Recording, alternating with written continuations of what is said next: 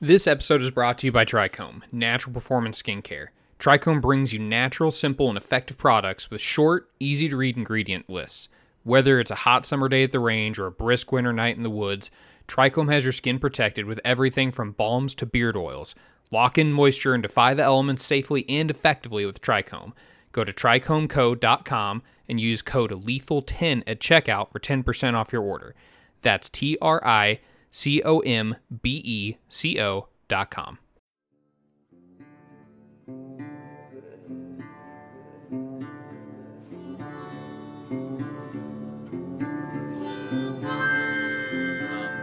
Did you go on any other big hunts last year besides your goat hunt, your mountain goat hunt?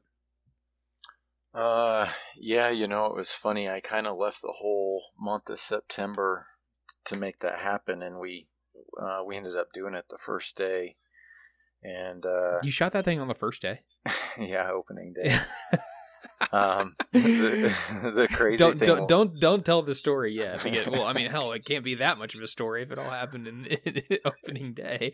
Well, in the pictures I've seen, it doesn't look like it's very late in the afternoon. So it's still a pretty decent story. But yeah, we got Jeremy and I got in there in the dark, and we had a couple of guys coming in the next day. But we got in the dark, and we left in the dark, and kind of had a plan on where we were going to go. So we got up there and we glassed around for a while, and anyways ended up finding the goat. But we got back that night, and the other two of our party had showed up, and so like, oh, how to go, this and that. And I was going to kind of mess with them, and I was, just say, this, we've had enough. This is like crazy country. We're out of here. And just, totally piss them off that they just hiked for like 7 hours with 70 pounds on their back. And, but anyway, so we kind of told them that, the news or whatever. And they were like, well, what was wrong with the two above your tent? And we like look over there, and there's like two just bomber billies, like right above on a ridge above our tent. And we got in there in the dark and left. We had no idea. And the whole time, the whole time, these two big billies were like right above our tent. That's hilarious. Well, so, not to jump into the story too soon, because I do want you to talk about it. But your Billy was pretty. He was pretty big, wasn't he? I remember the picture, thinking, "Whoa, like that's a big goat." Yeah, and for me, body size wise, I guess I don't know what a rack for a Billy should look like, but body size, it looked decent size to me. I don't know either, and that was my whole thing going up there. I said I don't care how long this thing is. I don't care what it scores. I don't care anything about that. I just want a mature like Billy, because to me the trophy in a mountain goat is just the size and the cape and the size and the hunt. So no, he was the oldest goat killed in that unit that year. So wow. I achieved what I was after, and I didn't really know. Sometimes that's just the way it works. But yeah. But so you asked me if I went on any other hunts. I guess I'd circle back on that. But so I set that whole month aside, and then we came out, and I had some time, and I kind of spent some time at home, and just relaxed, just because of kind of some of the I guess underlying reasons for me kind of being there. It was kind of an emotional deal for me, and we can get into it later. But so I took some time at home and was just with my family, and then there was like 3 days left of elk season, and I called my brother-in-law and I said, hey, I think I might come down that way if you want to go out and look for an elk. And so he's like, yeah, sure. So he's got young kids right now. I think the oldest one is 8 and the smallest one is 5, and the 5-year-old is a boy. And so he's like, do you care if Biggie, that's his little boy, goes along with us? And I said, no, I don't care. I had no expectations. I just thought, well, this is an opportunity to get out again. And sure. So we were it's kind of flatter land where we were at, and we were kind of hiking around, and we heard one faint bugle kind of high up in the timber. So I said, oh, there's a bull up there. So let's kind of slow go and make sure that, Lauren is his first name, and Lauren can keep up, and we'll just go slow and see what happens. And we just kind of followed it for a while, probably like an hour. And finally I could tell they were kind of slowing down, getting close to a bedding area. And we just went slow, played it right. We got in pretty tight to him, probably within 75 yards. And I just told, my brother-in-law, I said, get set up back here. I'm gonna kind of blow this call, and when I do, just start breaking stuff, and I'm gonna kind of scoot up here 20 yards from where I called, or 30 yards, and I'm just basically gonna stay put. And Mm-hmm. we did it, and 5 seconds later, there's a rack coming over the hill, and 30 yards, stop broadside, and put an arrow in him. And three 3 hours of elk hunting. Then we had a 330 bull on the ground. Gee So whiz, that's a good bull. it was definitely a good bull, and my little nephew was just like, holy, he was like, oh, this is bow hunting, and I said that will never happen again in our lifetime, Lauren. So, but it was cool to have him there, and the way it went down, and so super super fortunate to take that bull, and that was pretty awesome. And then last year, let's see, what else did I do? I didn't really go after a deer. I was kind of looking for a pretty big one, and I figured if I didn't find it, I was just gonna, I wasn't gonna mess with it last year because I was pretty busy, and so I ended up not. And so no, I think the elk, the mountain goat and the elk were the two hunts last year. Hell yeah, it was a combined 14 hours in the woods. I mean, geez, I'd take a break too. Yeah, I needed to rest up, but no, I mean, one day in that country, and we were in southern Colorado in the Weminuche, or I don't know if it's called the Weminuche or the Weminuche, but it is some of the nastiest country I've been in. Yeah, I remember you. You didn't you draw that on like 2 preference points or something? Like you got, I thought you said you got really lucky on it. No, I think I had 6 weighted points, so I think I was in all right. about 9 years. Oh, okay. Well, that would make sense then. But yeah, I remember you when you drew that. We were chatting, and you told me what unit it was, and I looked it up, and I was like, oh man, that looks gross. And you're like, yeah, this is like really really difficult terrain to navigate. So glad it worked out, man. I had no idea it was on the first day. That's great. So tonight we are hanging out with Neil Emick. He's a buddy of ours, also guides on the side, a very talented bow hunter, and we're happy to pick his brain tonight. Obviously Neil is from the West. Did you grow up in Colorado, or did you are you like everyone else from Colorado and came from somewhere else? No, I'm one of the originals. Wow, you're a rare breed then. Yeah, getting rarer. But no, I was born in the southeast corner, in a real small town down there, and spent most of my life in Colorado. I went to college here, and then after that, I skipped out, kind of all around the world there for a while, for about a decade, and then came back in 2010. There you go. So little world traveling going on there. Nothing wrong with that. I skipped around for a little bit between the military and post college jobs, and then ended up back in Kansas City in the Midwest. And I should have stayed in Colorado when I was there, probably. But no, I'm married and have a house I like and a wife that I like and all that fun stuff. So it didn't turn out too bad, I suppose. No. So did you? What was that? No, it's good to have a wife that you like and a house that you like, for sure. Yeah, right. That's what I say. So did you grow up hunting like Western game? Is that something that you like drew you back to Colorado after you ran around a little bit? I did, but it was nothing. The hunting was nothing like it is now, or my hunting wasn't like it is now. I grew up to a ranching family, and my exposure to hunting then was rifle hunting, and it was really just kind of, you got a tag and you were riding around feeding cows, and if you saw a deer or an antelope or whatever, you kind of just got out and shot it, or made somewhat of a stock with my uncles. And my dad, he hunted a little. I think I was with him on one deer hunt when I was fairly young, probably like 5 to 7, and then I remember him shooting one other deer when I was, kind of early teenage years, and then and he went on a couple of elk trips, but just not super into it, I don't think. And some of my uncles were a little bit more into it, and so yeah, just kind of hung around them and started out rifle hunting. And then when I was little, I always had a recurve, and I was always just flinging arrows at stuff, and just kind of having fun. And then that kind of stuck with me, and it kind of started to develop more. And I finally got to a point where one of my uncles picked up a bow and was actually kind of trying to hunt a mule deer with it out there. And he never harvested one, but he got like really close and got some shots. And I just remember thinking, well, if my Uncle David can do this, like, I'm really kind of thinking this could be fun. And so it's possible to get close enough, and then you just got to get an arrow in these things. And right.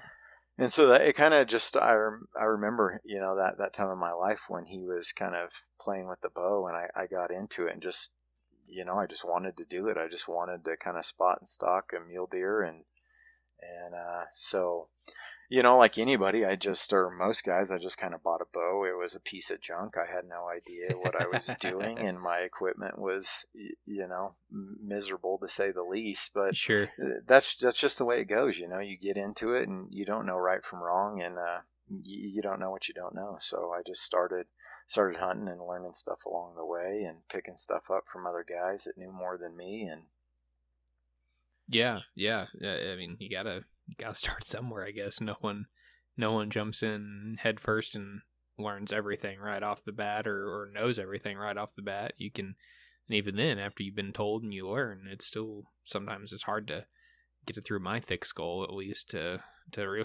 really absorb it and be able to implement it. So what did you what do you call yourself? Are you more of a muley guy? Like, is that really what trips your trigger? Yeah, I think just growing up with mule deer, I've always kind of just had an affinity for them, and I think it is just that. Yeah, I'm kind of a muley nut. I like elk. I like everything else, but mule deer are where it's at for me. And spot and stock. Yeah. So I mean, I'm a Western noob, but like the one game animal. Well, there's two game animals. I feel like this might make me a bad outdoorsman. Mule deers don't do a ton for me, and antelope don't do a ton for me.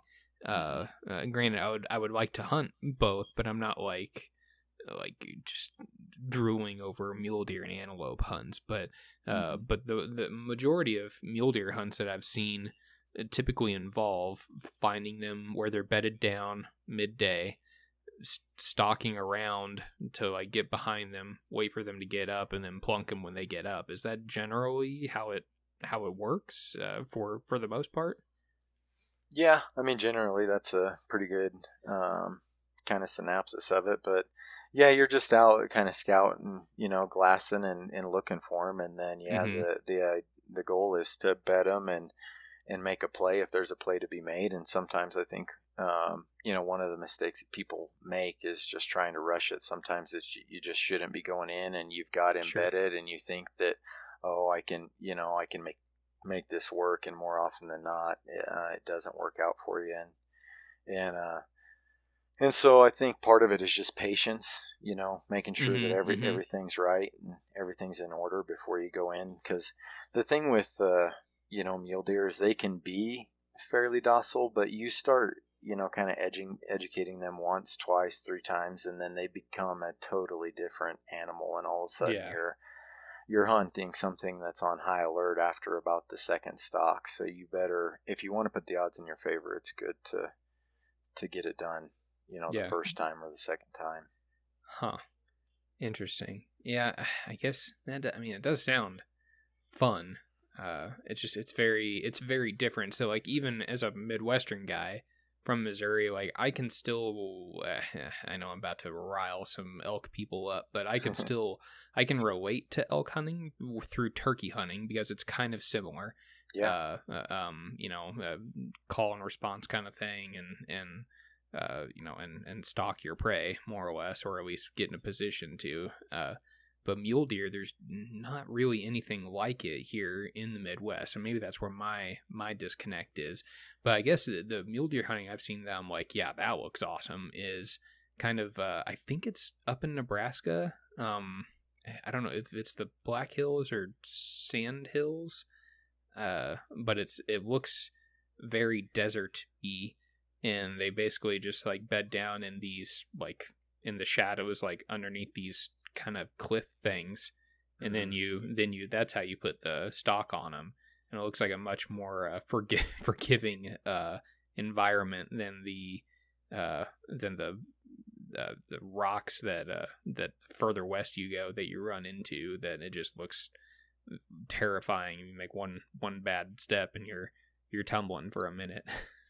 Yeah. Yeah, and we do a lot on the kind of the eastern side of the state, and like I said, that's where I grew up. So it varies from, there's like cedar country and cedar mesas to CRP, which is a government conservation reserve program, which turns it back, farm ground into natural grassland, and yep. Little draws, washes to just pasture land, and then ag land farms. So there's kind of a variety of stuff that you can get into with them, but every situation's different and kind of calls for a little bit different approach, and so it keeps it kind of fun. Huh. Well, you're making me more interested in mule deer, which might be dangerous for me. So you started bow hunting. You got a bow, didn't know what you were doing. None of us did. What made you like go over the edge? Because I mean you seem to be a much more serious bow hunter now than you were, at least that you're describing when you started. Yeah, I think it was a combination of kind of getting a taste of it, and then I was probably 18 then when the compound, my first introduction to a compound. Sure. And so it was shortly after that I left for college. And then in college, I did pretty minimal hunting. Right. Yeah, me too, unfortunately. And then, like I said, I graduated college and I moved overseas and lived in Australia for a while, took a job over there. And I was in Europe for a while, and then came back and took a job in Dallas, Texas.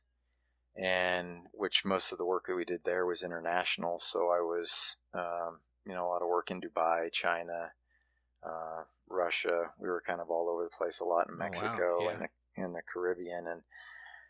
And it was just kind of I'll just say it was a demanding job. I mean, there was a lot of hours, but at that point in my life, I was kind of eager and hungry for the experience and the work. And so I just kind of, took it on. But the older, the more time I put into it, the more I kind of saw the writing on the wall as far as, the time that was required or expected. And then, having a family or kind of just wanting to do, maybe some of your other stuff, some of your hobbies. And sure, yeah.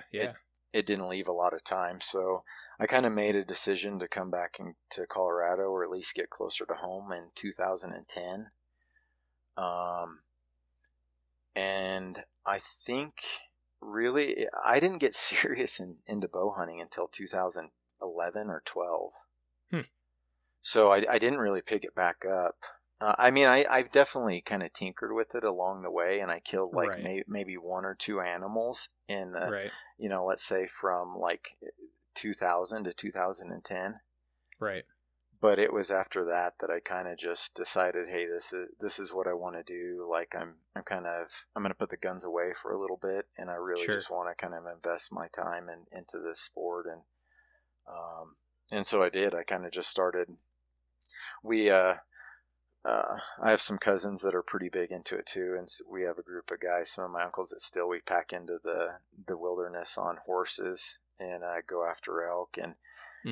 And the first couple of years that I was getting back into it, maybe 2011, 12, 13, and something like that, we had some pretty good success, but we also had like a number of failures, and elk that were hit and we thought hit well that just were never recovered. And some that were, not shot not so well. One, for instance, that a cousin his brother-in-law shot it high in the spine and just kind of pancaked it, and we thought that it was a done deal. The elk just stood up and then he just took off. And just enough to kind of shock the system, but then never found that bull. And so it wasn't through knowing anything. I just thought, well, I kind of got frustrated and just thought if this is going to be this hard or this kind of unethical, then I don't know if it's for me. Or I just kind of started having a lot of questions. Like I wanted, we were thinking we were having success and you're high-fiving, and then all of a sudden it's just, kind of that empty feeling and like, oh no, like shoot. Yeah. And so it just started me down a road of really kind of getting into arrow setups and archery. And I'm just the type of person that, I don't know, I'm a little bit OCD in a way that, like, if I get stuck on something, like I'm really kind of get stuck on it, and I want to know about it. I want to figure it out. I want to figure out why it didn't work, and see if there's ways to improve. And so, that just led me down a whole new rabbit hole. And and even a compound bow, it's a fairly complicated piece of equipment, and so. Mm-hmm. Even I didn't understand it. I didn't understand, cam timing and, how all that worked. And so I really kind of started asking questions about that and trying to figure it out. And the more I got into it, the more I learned, okay, that there's something to this tuning thing, and not only tuning a bow, but tuning arrows and kind of getting the max efficiency out of every piece of your arsenal. And to me, that it made sense. I've only got so much energy when I I let go of this string, and I need to find a way to utilize it the best that I can. Yeah, absolutely. Bow wise, from having something finely tuned that's launching your arrow efficiently, and your flight's as efficient as it can be, and then also your arrows is efficient, in its ability to do work once it hits an animal or your intended target. Yeah.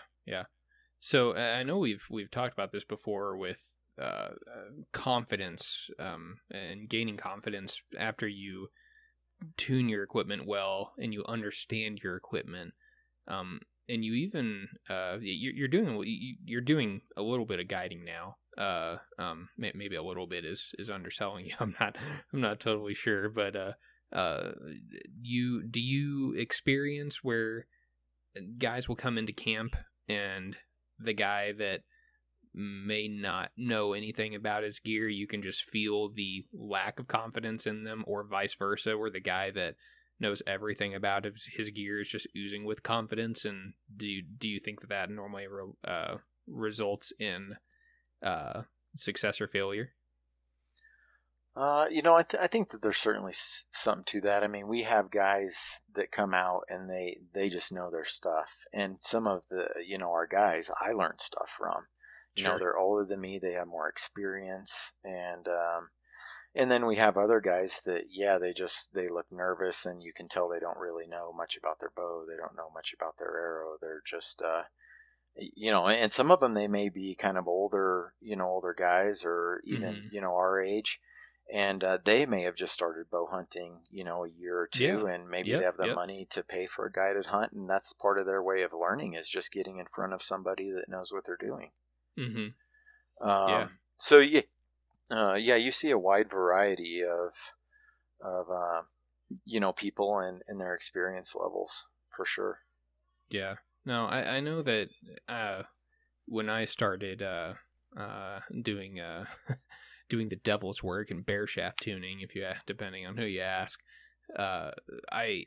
my confidence went through the roof, because then after I was properly bear shaft tuned, then when I strapped fletchings onto the back of the arrow, I realized that my form could break down to an extent, but my form could break down and the shot would still typically end up okay. And I would do this on purpose. I would, create a wrong grip position and apply torque to the bow, not completely follow through how I should on a shot. And man, when things are tuned, it really helps. There's so much more forgiveness that's built in there when everything's tuned, and that just made me an immensely more confident hunter, and just knowing that, you know, when I put my pin on the animal, the arrow is going to go where that pin is, and I felt very empowered by that, I guess you could say. Yeah. No, and I'd say it's pretty similar for me. If I don't feel that I have everything tuned and everything's just so, and I'm leaving and my broadheads are hitting 3 inches right, I'm not the type of guy that will just move my sight to accommodate my broadheads, Right. Yep. because I know somewhere along the line I've got a problem, Mm-hmm. and it ultimately means to me I have less than superior flight, which means that I'm losing energy. I could impact, an animal at an angle if I've got like a porpoising or a fishtailing issue, which is a major robber of, kind of a thief of energy. So Yeah. Yes, it is. it's super important to me. And but we have guys, I guess you just kind of know, we kind of go through and and check guys and check equipment, and you can tell the guys that show up every year and their stuff's ready to Mm-hmm. roll, and guys that just aren't. But and we have instances where that causes problems, either on a shot on an animal where everything just kind of falls apart, or when you're shooting a target and stuff's not hitting right. And um, so Yeah. so Yeah, it's when you have these guys that show up where either they're having issues with their equipment, or there's a major lack of confidence. Has there ever been a time when since you've been guiding, that it's I don't want to say like a refusal, because that makes it look like you are they've already paid up and then you're telling them no, but a strong suggestion to maybe try something different, like once they've gotten camp, and maybe luckily their bow is tuned and you can strap on a different broadhead and not have a real big issue. Has that been something that's ever happened before? I guess with that, you just kind of have to be a little bit careful of who it is if you know Sure. somebody, Oh yeah. because Well, men are an egotistical breed, believe me. I know. yeah, and also if you change somebody's equipment or try to change something and all of a sudden they miss, then they can turn back on you. Yeah, yeah, that's very true. Very, very Um, true. but I had a good client, and he's prepared, and he's super serious, and we had a good buck, kind of a 185 type deer, and we went in on him, and I think the first shot we had was like a 40-yard shot. It was just kind of a miscommunication. I kind of told him the range, and he thought it was further, so we went with his range, and shot right under him. And then we ended up stalking that deer like three or four more times, and by the end it was, I mean, that deer kind of knew what was going on, which made it more Mm-hmm. difficult. But I think we ended up missing like 4 or 5 times, and Dang. in one afternoon we stalked the same deer like that many times. And I Sure. started to kind of notice that everything was high and right, or high Mm. and left. Mm-hmm. And so we kind of got done. And one thing I noticed, when I was looking at his bow or kind of checking it out, is he had a really weird gapping in his pins. 20 to Mm. 20 to 30, and then 30 to 40 was kind of, like as tight, and then 40 to 50 had this really big gap, and then 50 to 60 was kind of, marginal. In my Right. mind, you can tell a lot just by looking at your pin gap. Yeah. Um, Yeah. because that's reflecting a trajectory, right? It's telling you what Mm-hmm. your arrow is doing as far as trajectory, and how flat it's starting out, how long it's staying flat, and then where it's, how it's tapering off. And an arrow's not going to do that, where it's flat and then all of a sudden it takes a dive and then it flattens out again. And so Right. Right. so by looking at your pins, you can kind of instantly kind of diagnose, okay, something, maybe I have a porpoising issue, and this thing at 50 yards is kind of on its nose down, and hitting, low or high, or whatever, and it's causing your pin to do that. So I kind of saw it, but I didn't want to say anything. He just said it was shooting good. So I didn't, and that point you're getting ready to go and you don't really want to rattle somebody up and say, oh, well, your 50, Sure. 50 pins all screwed up. Right. Yeah. But we got out that day and I made him shoot at a target after we got done. And, he was a foot high and 6 inches to the left and completely missed the target. And, I don't know if it was a sight issue and it got bumped because he said he was shooting and it was doing well, or a rest issue, but we were kind of at the end of our hunt that day. And so we never really truly resolved it. I don't know what happened, but, and then, so that's part of it now. I just ask guys, to take a shot before we go on a stalk. That way we can just kind of verify that everything's ready to roll. Yeah. And sometimes it kind of rattles them shooting in front of somebody, but it's just like, it's okay. Let's just make sure that we're kind of in the vicinity and everything feels good to you. Nothing crazy, like all of a sudden it's bouncing off your rest or something. Right. But we also have guys that show up, and I don't know if they've taken their bow out of the case in the last 5 years. It's like knock the dust off of it and then shoot it. And, their 60 pin is 2 feet low. And we have to basically sight in a bow and do kind of some infield tuning. But it's kind of their deal. I would like it, at least I wish they would put more time into it for the. Yeah, it's their money. Yeah, I mean the only thing about that is there's an animal on the other end of that, and right. So yeah, it's a serious thing. Yeah, so you always want, but you can't, you just can't control that. You kind of do what you can when they're there. But this is me being ignorant. If I were to book a hunt with a guide, do most guides contact you and ask what equipment you're running or planning on running? Is that common? Is that something that somebody should look for in a guide or not, I guess? I don't know if it's common practice. We on our elk stuff, we kind of talk to clients and kind of encouraged some heavier weights, and certain broadheads are at least fixed. And then one of our guys, I tried kind of running through Rob and helping him get a setup made, because he was just like, well, I'm kind of new to this, so whatever you guys recommend we want to do. And then it can be super difficult, because then I called the shop in Minnesota, and then they were telling the guy that I was crazy, and like 550 grains was like insane. And so then he's questioning me, and it can honestly be super frustrating. Oh, I bet. Yeah. Because you're rolling the dice to see how accepting they're going to be to that, for sure. Well, and you're dealing with two different worlds. You're dealing with the Western world, and you're dealing with an Eastern world where, you've got different animals, different hunting styles. And so for an Eastern guy to say that's crap to a Western hunt or a Western animal, to me, but you get it a lot, and especially with heavier setups, there's a lot of guys that aren't really on board. Just because of what they maybe what they hunt, or sure, I don't know, maybe they just haven't kind of been exposed, or they don't see the value in it, and they like the setup that they have, which is fine. But yeah. Well, speak of the devil, Rob is here. Hi, Rob. How's it going? Hi, Rob. Good.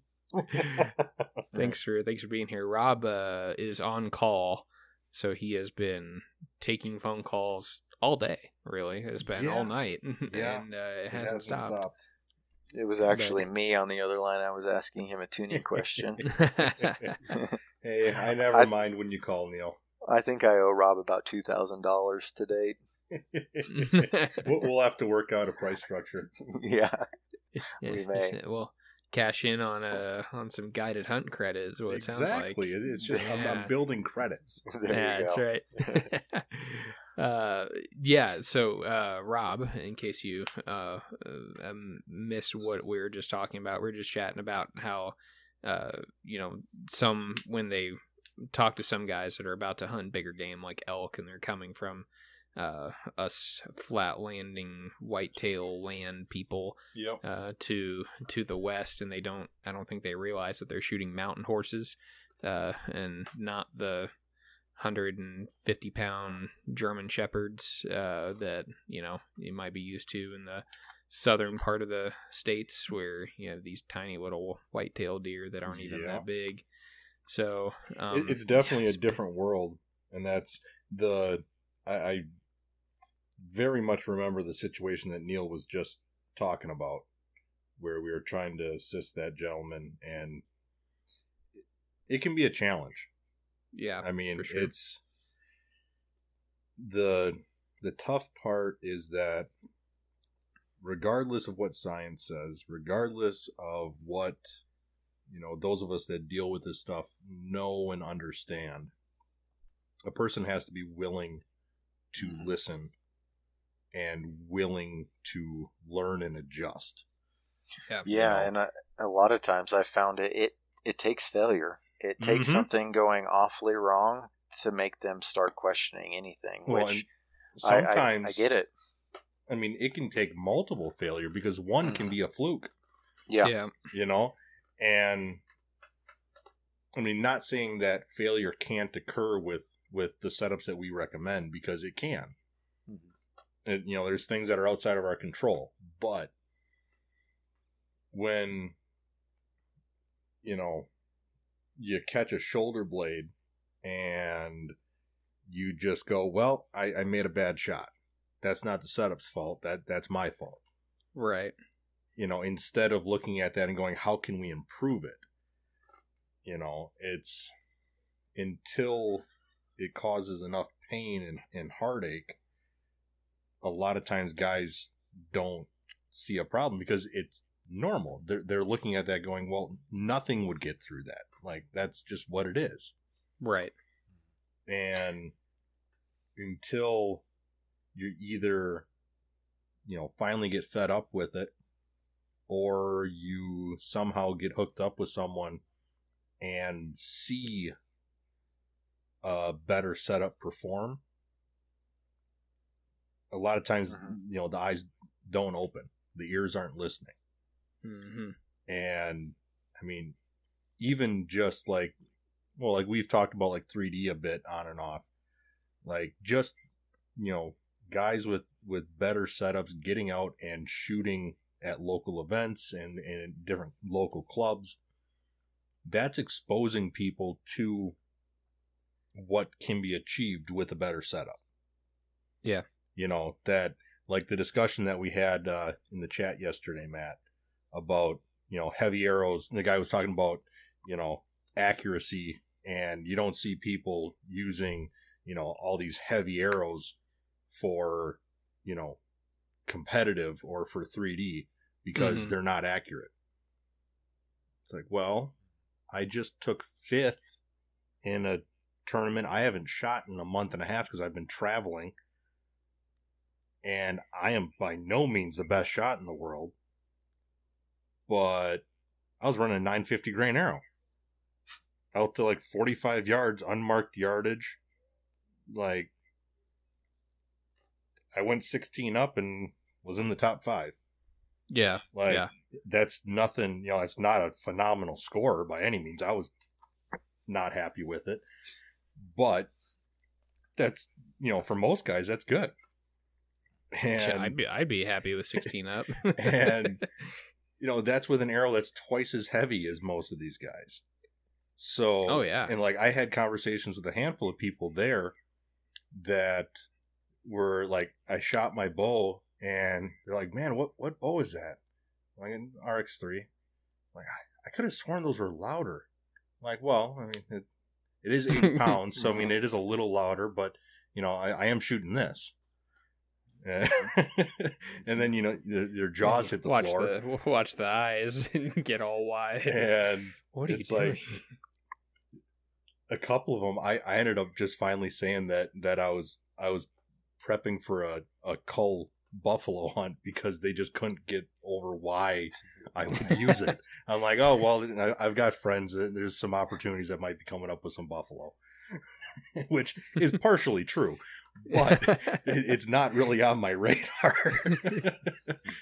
But guys that haven't seen it don't understand it, and so I mean, that's in person. Trying to do it over the phone with someone that wasn't already looking is a challenge. Yeah. Yeah, and especially when you have a guy that's willing even though he's just taking your advice.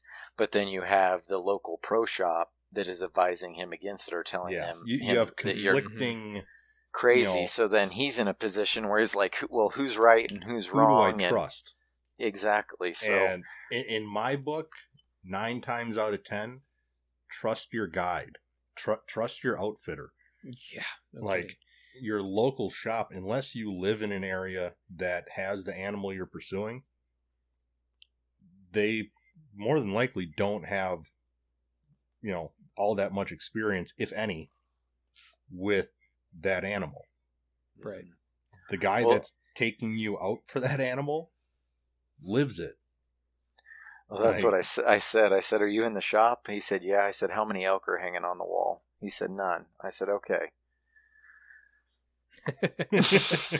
Tell you everything you need to know right there. And not that those guys aren't capable of killing an elk, but it's just that they don't have the luxury that I do, just having them in my backyard, essentially living in Colorado. Yeah. That's just what we hunt day in and day out. So. Yeah. But heavy setups are just kind of funny because my journey, it wasn't like I went from a 400 grain arrow to a 650 grain arrow. It was the guys at Rocky Mountain Specialty Gear, the makers of the Cutthroat, the Clums. They great people. They are. They're very good people, and I had a failure on a really big black bear, and it was with the trad bow, and you mess around with the stick bow? Yeah, I've got a couple stick bows. I didn't know that. Yeah, all right. I've actually built a number of stick bows. Oh my god, but man, I'm way out of the loop. All right. Don't tell anybody. Oops, too late. So yeah, I think here in a little bit I might put down the compound because my next endeavor is to start killing animals with something that I made myself. So yes, very nice. Yes. But anyway, so they kind of started walking me, down this road, and the Clums were responsible for where I am today, to be honest. And they were more traditional guys at the time. In fact, they were all traditional. They had a huge traditional shop. Oh, and, yeah. And they said, they kept recommending more weight to me. And I was like, guys, I mean, these things are like, I don't even know if it'll come out of the bow if I put that much more weight on it. And I just didn't grasp the concept. I didn't understand momentum. I didn't understand weight and, the value of it. And so it was like adding 50 grains here and then 50 grains. And it was, like annually. And finally I kind of got to a point where it was like, okay, this makes sense. Like stuff is changing for me. I'm seeing, more success. And although I don't understand every kind of nook and cranny of this whole thing, like, I buy it. It's definitely, there's definitely something to this. And so those guys, like I said, my setup and my success with archery, I mean, I owe a lot to them. And those guys are just murderers. I mean, oh, yeah. Yeah, they are. And with stick bows, I mean, Danny and Tommy and Dan, or Tom Sr. Yep. Just kind of nuts, and like you said, super good guys. But so then, I just started translating that into my compound too, and then you meet some more guys, or they turn you on to a guy, and then you find a good, Facebook page, and you find guys through there, and there's not enough guys, and good guys and good information, and the West is so much different because where I grew up, I've never shot a target in my life as far as competition or going on a 3D shoot. Never. I've never been to one. The closest one would probably be, they don't exist on the Eastern Plains. The closest city is 2 hours. Your closest bow shop is 2 hours. Yeah, it'd be tough. We probably have one bow shop to every 30 of, starting probably somewhere along Kansas City is where it really starts to pick up. Yeah. And the density increases. So, your bow shops, your pro shops, you're more limited. And so if the 2 in your entire state, or say the 5 in your entire state, if you've got one you might have one that's full of knowledgeable guys, and Right. then there might be 2 or 3 that are just a couple of guys that thought it would be fun, but they don't really know too much about it. And in fact, you know more than they do, and you don't know anything, so you're kind of like scratching your head when you go in there, like, is this where I want to be? You know enough to know that you don't know anything. Yeah, you know enough to get out of there. And so then you just start looking for people. And honestly, the guys that I turn to for advice and for, you know, to answer questions, they're scattered all over the United States. There's really not, other than the Clums, I can't think of anybody right in my back door, which is kind of frustrating. I wish I had somebody closer, but it's always somebody in, you know, Minnesota or Missouri or, you know, Kansas or whatever. But, you know, which is the great thing about kind of social media and some of these new groups and finding, you know, the good ones. There's also a lot of negative stuff that comes with social media and groups. I think no kidding. It's easier to spread bad information as well. Oh, and it's way easier because it's the easy way out. No one wants to actually take the time to learn and understand and give longer than a 3-word answer on things. It's when you give an answer, then people don't read it.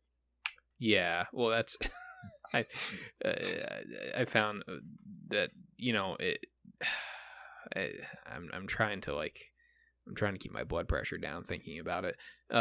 You know, you see all these posts, you know, what's the best broadhead? What broadhead should I use? Yada, yada, you know, whatever. Those posts, those ones.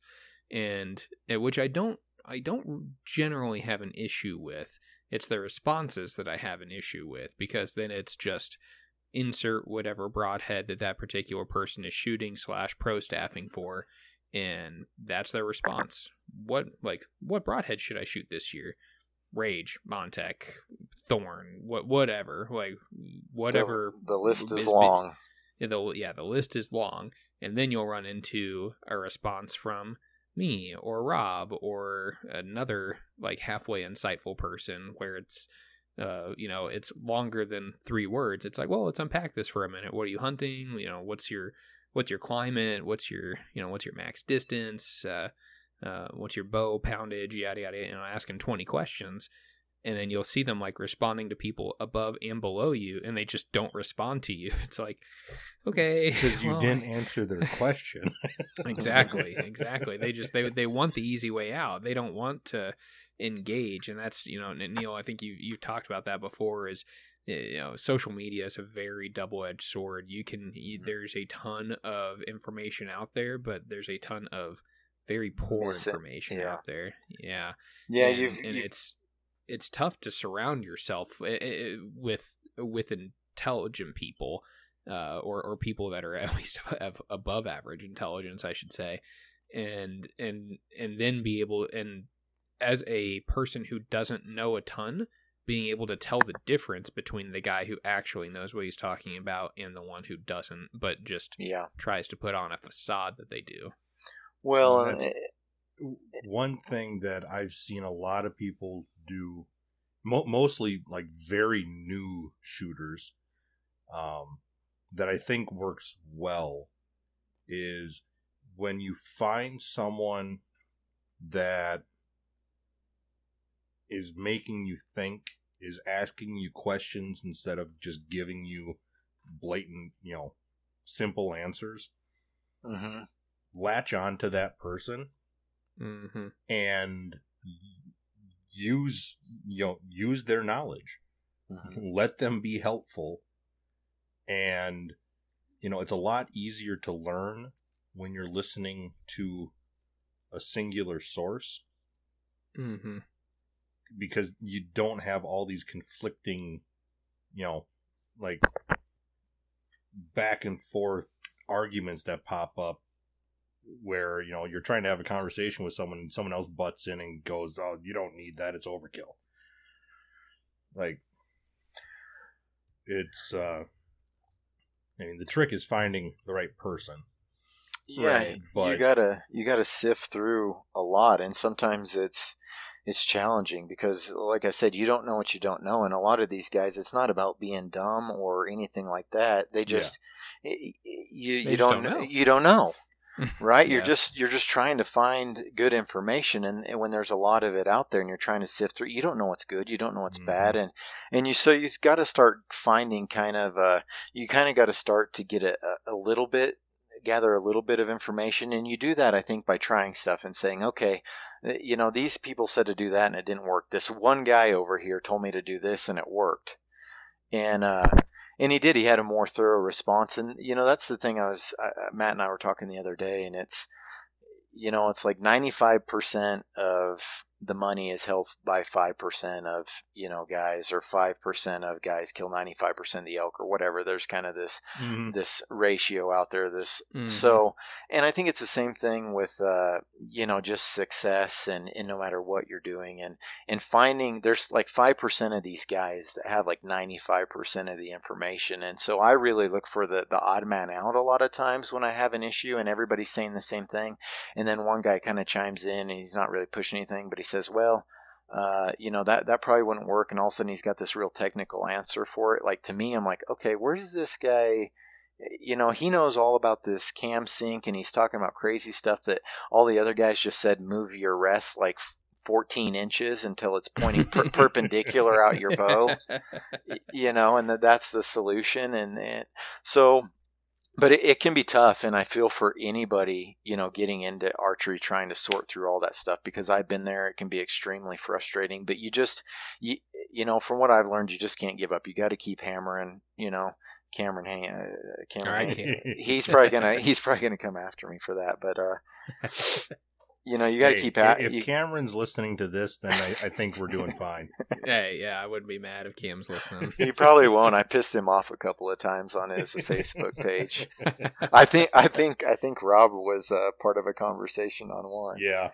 I remember that. I do remember that. He posted some quote that I didn't quite understand, and I said, I don't really get this, and he responded like, it isn't about you. And I said, oh. I was basically like, I never said it was about me. I just don't get it. And so Rob was the one that ended up kind of clarifying, what the quote meant or whatever. But Cam was he was kind of a little bit of a dick about it, to say the least. But he deals with a lot of BS on social media, so I'm not going to go there. The guy puts up with a lot, I'm sure. And But anyways, no, Cam's a good dude. He definitely puts out the effort. Yeah, no, I don't know many people that work harder than him to be able to do what he does. So I feel like we have three somewhat intelligent people on this podcast episode. One thing that I don't know anything about is hunting animals of the West, and I am sure that a lot of your clients are also in the same boat.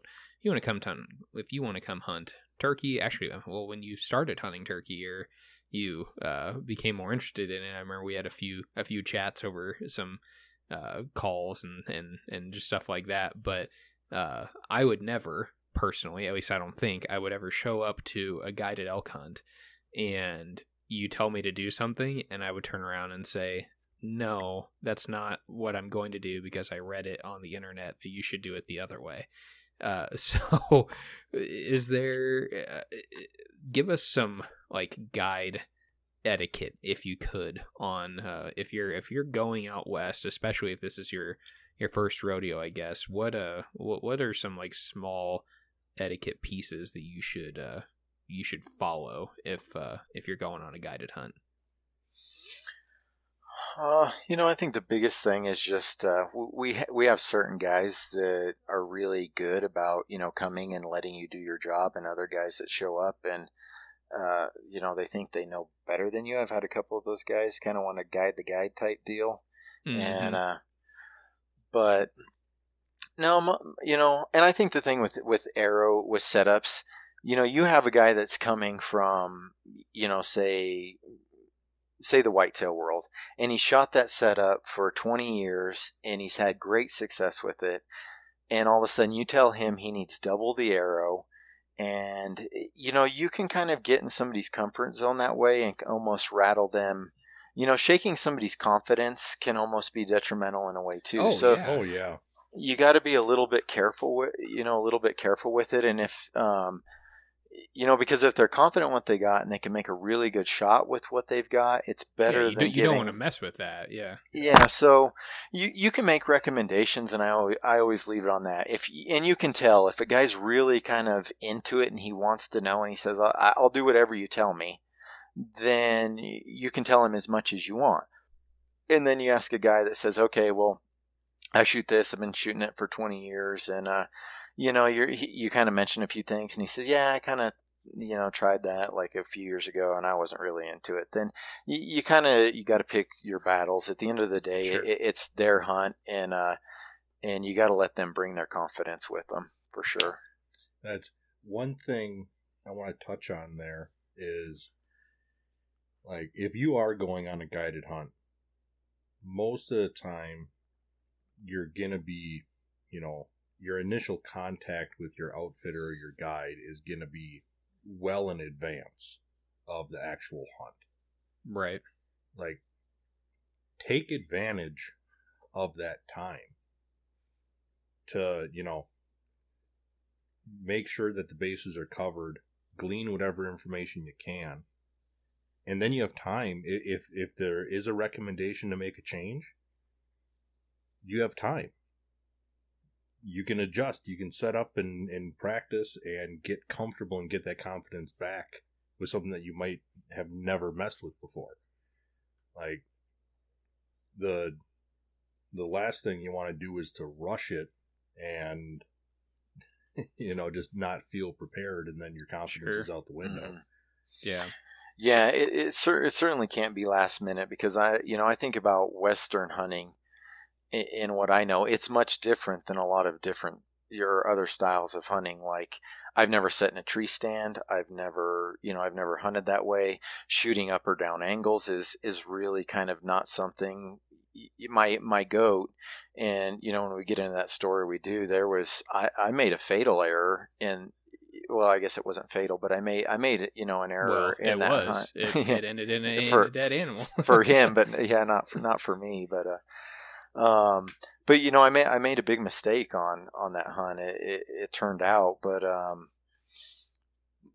and I don't know if we want to get into it, but anyway, so dragging. It's like I was talking to Matt about a Hamskea rest and cable driven, and I was really apprehensive for a while of a cable driven rest, just because I'm always dragging my bow and I'm dragging it through sticks and this and that if it's on a mule deer, and so it was just another cable to snag, and all of a sudden I've got a rest now to worry about too, and so it was something that I had to kind of internalize and get some experience with, and to feel good about it. And I was thinking, if I was in the whitetail woods in a stand where I just haul my bow up there and then it's hanging on a hook, and I'm not worried about this excessive kind of abrasion to it, or snagging it or whatever, then it's probably a non-issue. Those guys may not even think about the same the same kind of things that I may be thinking about, and or shooting up and down angles. I level my first, second, and third axis, but for my bubble to be off with what I'm shooting, it has much less of an effect than it's going to have off if you're not leveling up your bow shooting out of a stand. Right. So kind of, you have to be sympathetic to the way where guys have come from and what they've learned. And I can't just say this is the only way you do it. And especially out west, because Arizona differs from New Mexico, from Colorado. Even in the West, there's going to be things that work better in certain environments. Sure. In this region, and then if I were to go back east, like everything would kind of change for me. It would be, even though I've experienced bow hunting, I don't have that type of experience bow hunting. One I guess little tidbit to touch on with the limb driven, with that cable that you're concerned about. Mm-hmm. One option, because I'm assuming that with how you're handling your bow, you're not concerned about your strings, getting damaged with what you're doing. Mm-hmm. And most of your custom string builders, if you give them a length, they'll make you a actual string with serving Actual cable. for your rest. Interesting. I know that Rob Smith with Hogwire does. I'm assuming, I believe that like the guys from like Twisted X or what is it, Twisted? Yeah, just yeah. But most of your nicer quality guys have no issue doing that. You set it up, you tune it, you verify what the length is, from like what would be like pre-loop to pre-loop, and give them that number and they'll build it up. Now you've got a served string that is better protected against abrasion. It's not going to stretch as much, and there's less to be concerned about. Mm-hmm. Yeah. Correct me. Hamsky uses like a spring, don't they? Yes. Or yeah. So they have that. How does that work? That's the combat string stretch. Because the string that you would use on your the string. So it's to essentially your like D-loop material. Your cable stretching. Yeah. Yeah. Gotcha. It's essentially like D-loop material that they use. Mm-hmm. And so you want it, taut. Mm-hmm. And so it's a lot easier to preload and have some maintained tension with that spring, because when you're tying knots and stuff, like if you don't have that spring in there, now you tension it up, you tighten it down, but the minute that there's any stretch or settle, mm-hmm. now it's not the same tension. Whereas if you preload that spring when you tension it, now when that stretching occurs, the spring is still there to maintain the same overall tension. Right. Huh. That makes sense. Yeah, it just combats like any string stretch. And I think that their new material, because I'm actually on their Hamsky's hunting staff. Okay. And so I know Sean really well.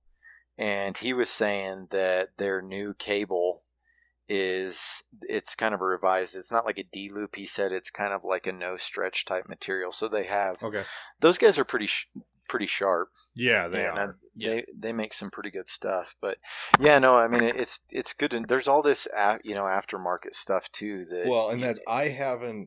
Hamsky that I run, I've had for 4 years, and so I've replaced mine a couple of the cable a couple of times, and just done it myself or had one made, and that's I didn't even know that they changed materials.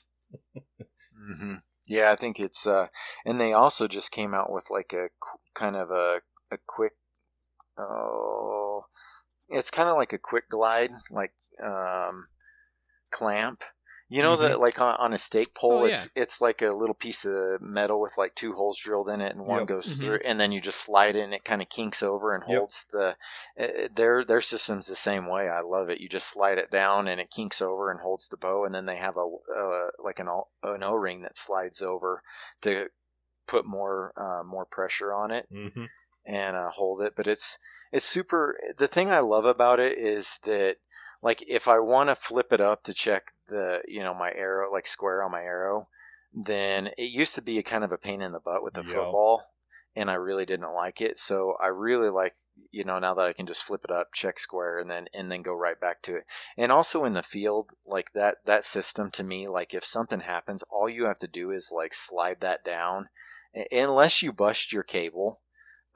There's no way you can't time. You can make your rest. Oh, I mean, timing that thing is simple. Like you pull the spring to taut and then just stretch it 1/8 of an inch, and it's kind of bomb proof. But I love it. But I was super apprehensive at first, and it's just something that I kind of had to get over. And the funny thing is Jeremy, the owner of Sandy Hills, my buddy, and some of the other guys, they're really big on the ripcord with the that you can cock, and now the new, like, I think they call it like firefall technology, where it doesn't fall when you let down. Yeah. It stays up, and the thing on mule deer is you're really kind of anticipating them to get out of their bed, and so they give you certain cues on when they're going to do that, and you're just looking for body language. And sometimes they may be kind of getting that point, but they may be like 10 minutes out, and so you may be drawing like 2 or 3 times and letting down, and you're 20, 30, 40 yards, 50 yards away, whatever. And then you go to let down, and all of a sudden this arrow's like clink, clink, clink, clink. And then all of a sudden you have an issue on your hands. Yeah, so they're bolting out of there. Yeah, I mean, I felted my bow up, and, I'm pretty good about being able to let it down slow. I don't feel like I'm really overbowed, which I think is important too, is not being overbowed to where you can control that thing when you're going down with it. Mm-hmm. But, depending on, what you're hunting, where you're hunting, stylistically, there's just so many things that, I don't think about in the whitetail woods that people don't think about when I'm hunting, and they may say, "Oh, that rest is crap," and I'm like, "Well, I love it." So I don't know. I used to be like, "Oh, nobody knows anything," but now I'm a little bit more open to just saying, "Well, like whitetail guys, they do it differently because they're dealing with different Yeah. environment, different challenges, and weather, and sitting up there and freezing to death. And on a mule deer, you can certainly sit there and freeze to death for a while, but on an elk, it is like a turkey. You're talking, you're learning what they're saying, and you're trying to elicit a response. So it's much different than a lot of other types of hunting, and get them to come to you. But even like when I went to New Zealand, my wife and I went to New Zealand for our honeymoon, and she had actually saw my stag hunt. So that was the one paid hunt I've been on in my life. Everything else I've just kind of done on my own. But my wife bought that for me for on our honeymoon. Nice. And job well done. Oh yeah. Yeah, and it was kind of, my wife would tell you, she was like, I was a punk about it, because I was like, I don't know if I want to go do this. I don't know how I feel about it, because it was, it was a big place, but it was high fenced. Right. And a lot of those places are. Well, the it's stag. It's very difficult to find any over in New Zealand that aren't, isn't it? I think there are some, but it's tough. I think so. And the tar wasn't, but the tar was it was kind of a whole different hunt in itself. Oh, that's the Himalayan tar. Yeah. Or are there different subspecies of tars? I'm not sure.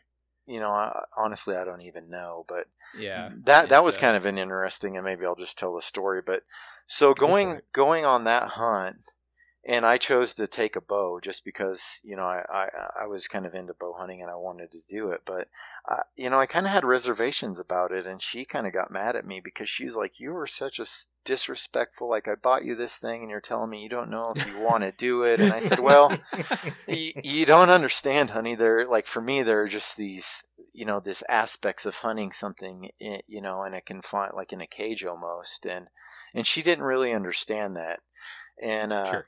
But, I kind of opened up to it, and I said, fine, let's go on this. And I was grateful. It was an amazing trip. But, I got to talking to the outfitter, and he kind of opened my eyes, and he said, Neil, a lot of my clientele is guys, 50 plus, and they can't do what you do anymore. Right.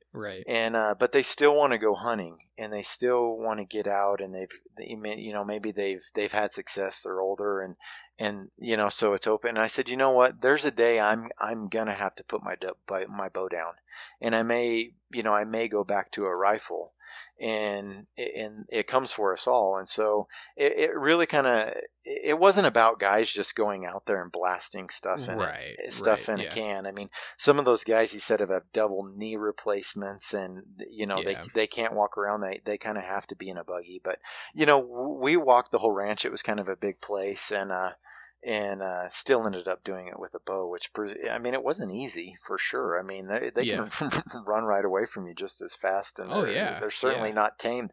They get hunted, and they see you, and they're kind of out of there. Yeah, that's a lot of people, that have this preconceived notion that high fence animals it's basically a petting zoo when really it's the opposite. They're very weary of man because they know that when man show up, their buddies die. So they see a human, they're see you later. I ain't gonna be here anymore. So how is a stag is a little bit smaller body wise than a Rocky Mountain elk, right? Yeah, they're kind of between a mule deer and an elk. I think they're probably about 500 to 600 pounds. Right. So man, just somewhere right in there. A stag is on my list for sure. They're such a unique animal. Like just the size of their racks can get for for that, and just the roar on a stag is something just completely different than what we have here in the U.S., which just really makes me want to like the first time I heard a red stag roar. I don't know if there's different stags or not, but the first time I heard a red stag roar, I was like, "That's a dinosaur. That's not a T-Rex is gonna pop out of that thing and eat the rest of the herd." It's pretty crazy. It's wild, man. So that's oh man, now you're just making me get fired up, try and go hunt a red stag. But she kept asking me all these weird questions about hunting, and it was kind of I didn't really know what was going on, but she was asking me what the top 3 animals on my list were, and it was like a red stag and a brown bear and a moose, and it really came down to, she was asking my brother-in-law, and he's like, "Well, you're not going into brown bear country." Yeah, just get married and now you're dead. you that's not something you're going to want to do, sister. And a moose, he's like, you're basically in brown bear country. So he's like, let's just cross those off. And how about you guys go to, New Zealand and stay in a lodge and something and that was the other thing, is it accommodated women and children at the lodge, and they could stay there and talk with the women. So it worked for her. It wasn't like we were just out in the bush and, and then the tar, that was kind of an add-on deal. He was like, our helicopter's pulling out, and this is kind of the last run. I'll kind of give you a deal on this thing. So and she wanted to go on a helicopter ride, so it was like, okay, well, why not? And that was actually a rifle, and that's basically just economics. You're paying for an hourly rate for a helicopter, and you essentially go into the mountains and find these things and just kind of run them down. It's a little bit crazy. It's kind of and then you land on the side of a cliff. He says, jump out, but don't stand up because the helicopter will cut your head off, because the mountain's at a 45 degree, right? Wow. So the prop is you got to find a place, and he says, just hit the ground, I'll get out, and the helicopter basically just peels off the side of a cliff, and he says, don't move until I get out, until you were clear. And so it's kind of and then he says, stand up. And then he's just like, shoot. And I'm like, I don't even know where the thing is. And it's running up this rock crevice, 300 yards away. So anyways, I finally find it and shoot it. And, but it was the fastest, most intense hunt I've been on. And, but it was pretty crazy, and so we did that as well. So was it something that I'm always doing? No, not at all. But it's you go to their place and you do things their way. It's part of that culture, and so I enjoyed it. I'm not gonna lie. I went out and I had fun being a part of that. I learned something and got a new perspective on people that a lot of the people that go there or a majority of the people that go there. So there's definitely culture involved in those kind of things, and it's probably how they've that's how at least that outfitter has hunted those animals probably for a while, is via helicopter. And that's how they do it. And I'm sure that you go to Australia or New Zealand or South America or Africa to hunt these different game animals, there's going to be extremely different cultures there, and it would be a ton of fun to be involved in those and just kind of adapt to the way that particular culture hunts. So that's for sure. And then you go Oh, and I went out to Ed's place, and Mm-hmm. he and I were talking about his experiences in Africa, and um, and then just dealing with Africa, and there it's like security issues, getting through the airport and knowing who to pay off, and it's like this total Mm-hmm. corrupt thing. But he said your guide's got to know that, and they've got to be able to get you through this corrupt system. Otherwise, you just run into all these problems. And so, Yeah. country to country, state to state, and even within state, I think that stuff varies so much. And Oh, most definitely. and that's for me. My biggest thing is aerostatics, or aero weights and aero setups should never be static. I think that you should always be kind of willing to change your aero setup based off where you're hunting, what you're hunting, and it's kind of like Sure. bullets in a gun. I mean, you don't bring a varmint rifle to a Cape Buffalo hunt, but guys will do it with a bow, and I don't quite understand it. It's like what they shoot whitetail with is what they shoot varmints with, is what they shoot elk with, is what they're going to shoot. Guys that shoot it, take it to shoot a Cape Buffalo. And I don't know why the rifle world really hasn't kind of crossed over and transcended, or at least those principles, Mm-hmm. as well into the archery community. But, the same principles apply. Yeah. To some degree. I mean, a bullet kills, through hydrostatic shock, which is kind of basically a shock wave that it disrupts the water in your body Yeah. and Yeah. creates micro tears, aside from the main wound channel. But Yeah. Disables your nervous system. right, just kind of shuts you down. Whereas like an arrow is, killing by hemorrhage. You're just looking for bleeding. So the more penetration that you're getting, the more stuff that you're cutting, and that your odds go up. Yeah. Um, Yeah. Yeah. so- It's. I would never like. I mean, I wouldn't, even being a quote unquote heavy arrow advocate or heavy arrow guy. I probably still. I would just shoot whatever I've got, but I wouldn't have an issue shooting an arrow under, a 450, probably between 450 and 500 grains at a turkey, or under 450 grains. I've killed under 450 grains, so that's definitely not anything out of the ordinary. But it's if I'm going to Nebraska to hunt turkey, and where I know I will, there's a possibility I will take a 50 to 60 yard shot, and I need to drop it in on a dime. Then yeah, I don't really have an issue with trying to lighten up your setup just to be extremely precise. And if you especially turkey, they'll even though they're small, they cover a lot of ground quickly, so you could range them at a certain range, and by the time you draw, they could be 5-10 yards closer, and the closer your pin gaps are together, then it could help. So but I would never take that arrow to go hunt something big out west, an elk or a moose, or even a bear that would eat me. I would Yeah. I would never do that. Yeah, So- but some guys do, and like I said, I don't know if it's not that they that they just want to be unethical or anything like that. It's just Right. that I don't think that they've kind of been educated, or Sure. but So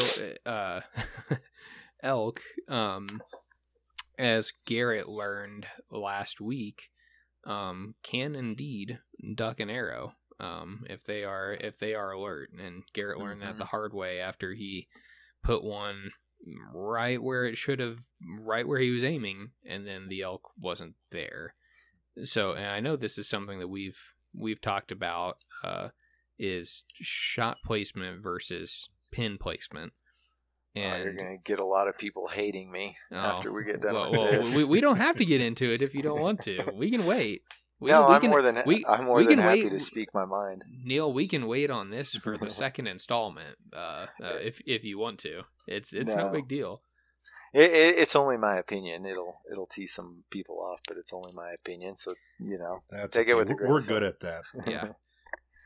Yeah. Yeah, I guess with shot placement, you can put the pin, where you need it to be, but that doesn't that's not going to be indicative of where you hit that animal. It can be. Yeah. but not always. And so I hear guys that preach shot placement, and it just drives me crazy because I guess maybe it's just a terminology thing too. And for me, it's pin placement. You can control where you put your pin, but you cannot control where that animal or where that arrow hits that animal. The animal can move. You can hit brush. Your fletching can hit your cable. So there's all these variables that come into play that just really make shot placement go out the door. And like I said, I think that you can put your pin there and you can have, and a lot of times it's going to be fairly close, but I see guys that just hammer on other guys when the shot's like 4 inches back, or, oh, well, you should have, better shot placement, better shot. Okay, well, maybe he had that pin perfectly placed on that animal when he released that arrow. A And half a step is a lot. And there's no way to anticipate if that animal is going to go down, up, forward, back, do a somersault, whatever. So there's no way to anticipate, with your pin of what's going to happen. You just have to put the pin on, make the best decision possible at that time, and let it go. And I think, some of it with shot placement is guys being educated on where to put the pin for sure. But no guy out there is, putting their pin on the deer's, if he's broadside, that they're putting it on his hip.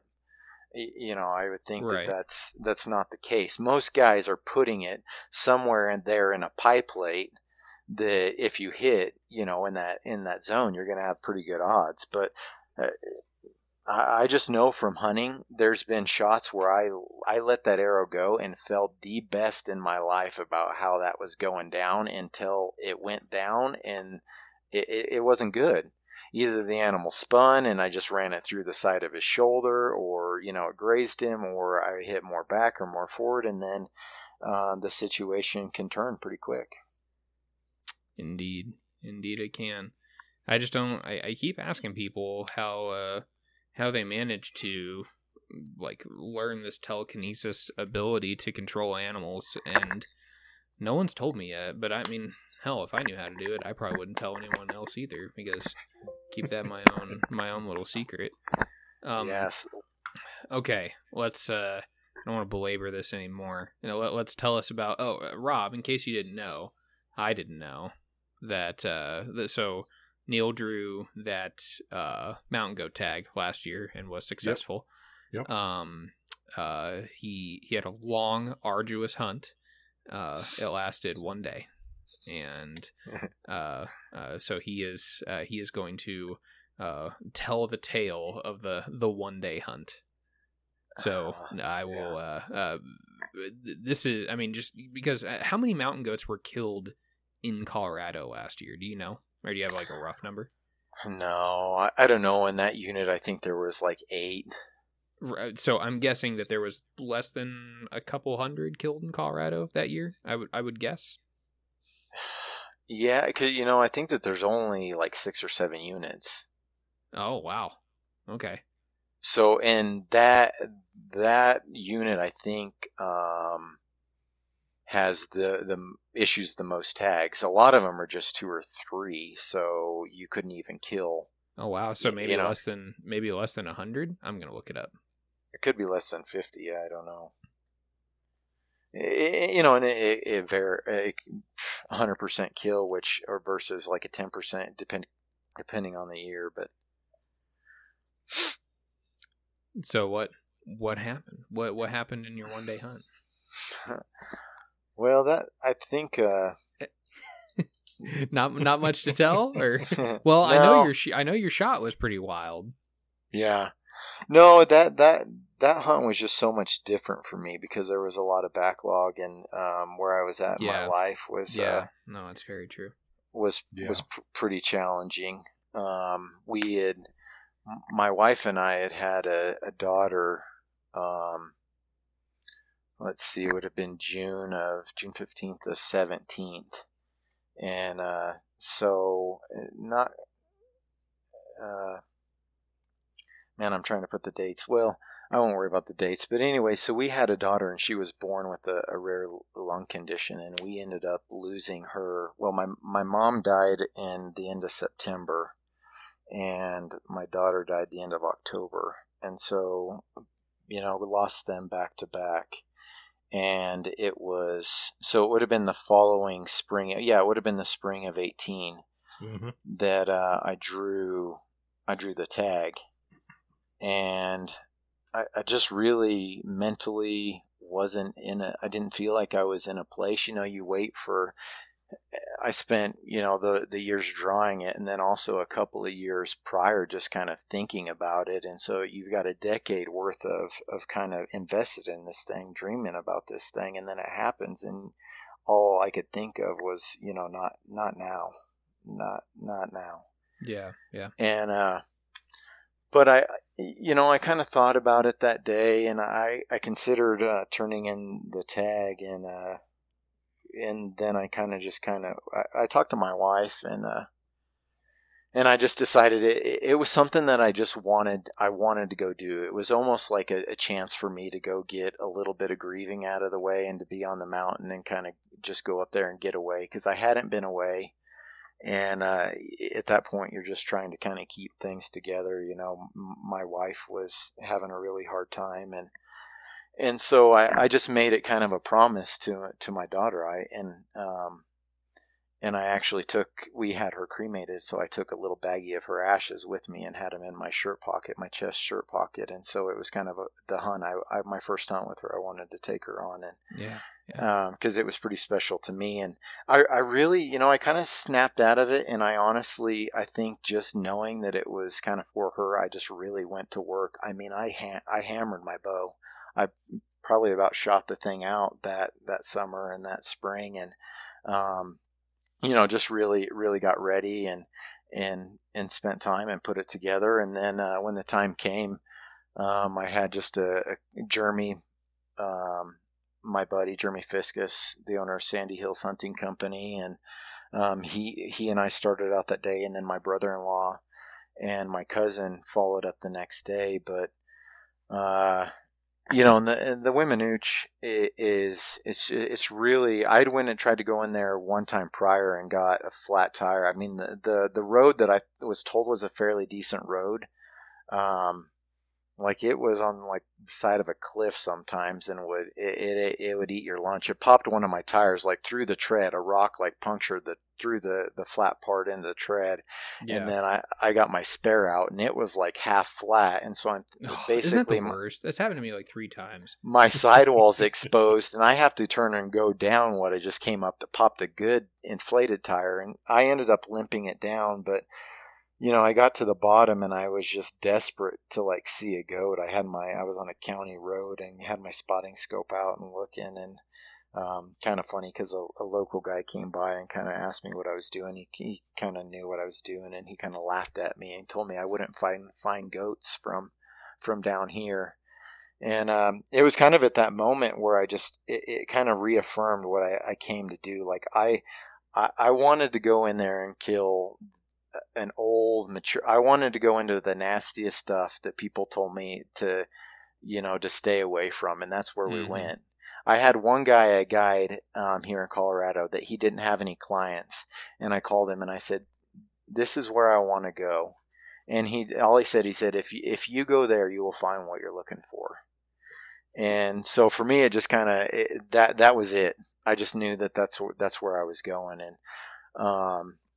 and so we went in there, and we spent a couple hours on a Ranger, kind of getting to a drop point, and then it was a 7-hour hike from there. And so we got in that night and got in the dark, and rained on a lot of the way, and it was just kind of miserable. We were a little bit wet, and got some sleep. And then that morning we got up in the dark and spiked out to where I wanted to go. And I think I told Matt this earlier and Rob wasn't on, but we had left that morning. We got in that night and left that morning in the dark, and there was two big billies right above our tents on like a cliff up above. And so it was like we spent that whole day. We hiked quite a ways, but we got into anyways, we went up and we got into a basin that we could get to 3 different basins pretty quickly.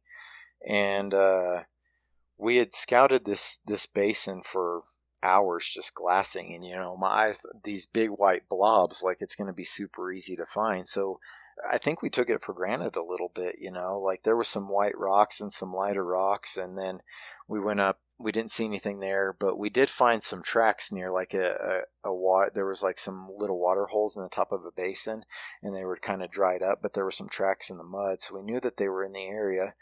And then we went to the next basin and we found a really good billy over there, but he was just in like some sheer cliffs, and we thought, well, let's just back out. It was getting a little bit later in the afternoon. Let's back out and come tomorrow and see if he's just bedded in a better spot. And so we're on our way back out, and then the basin we just came from, we're kind of coming out of a saddle and dropping back down into it. And I'd been out of water for a little bit, but we knew where their water was, and so we were going to get back down to water. And then as we're dropping down into that basin, we see these two white spots, and we're like, those weren't there before. And sure enough, it's the billy that I ended up shooting in a more immature billy. But it was like instantly, it's like, well, what do you want to do? And I said, well, he said, we're here to kill a goat. And I said, yeah, you're right. And so we hiked back up where we just came from and hiked up kind of to the top of the peak. And we had to come in from behind them and basically came down like a little rock chute. They were in some cliffs, and there was kind of some little green kind of benches in there that they were laying on and feeding on. And so the wind was kind of howling, and we got in just straight above them.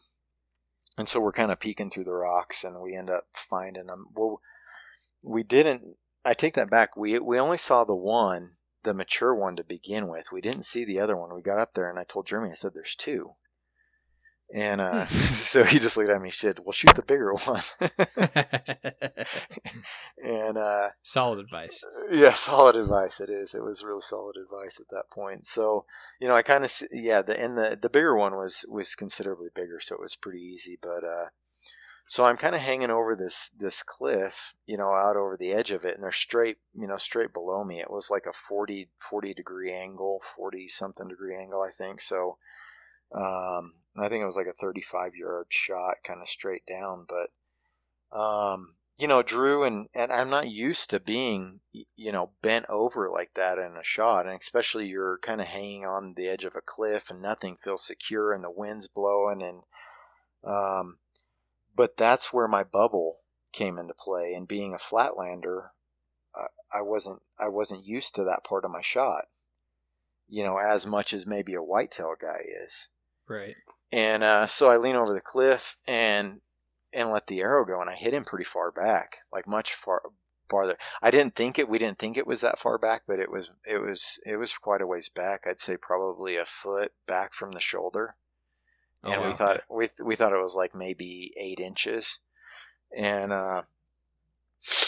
but I pulled up for a second shot on him, and that's when I'm looking at my bubble, and where I naturally thought, because of the terrain, like where I was holding it, my bubble was smashed all the way to one side. And by the time I got it leveled, it felt so awkward, like in that, with all these angles that you're not used to dealing with, that he had kind of scrambled around the corner. And, but we could tell he was really hurting. He went up the side of the cliff next to us. The young Billy kind of kept going, and then he stopped. And so we just kind of sat there for a minute and watched him. And he tried to get up a couple of rocks, and he kind of stumbled down, and then he just laid down. And we thought, well, this is good, considering the shot. And and there you go. There's just factors in that hunt that I personally wasn't used to, and in the heat of the moment, forgot to check my bubble. And it resulted in kind of a poor impact. Yeah. And so we kind of stayed there that night, but he didn't transpire that night. So we just decided to back out and come the next day. And we got back to camp, and my cousin and my brother-in-law were there.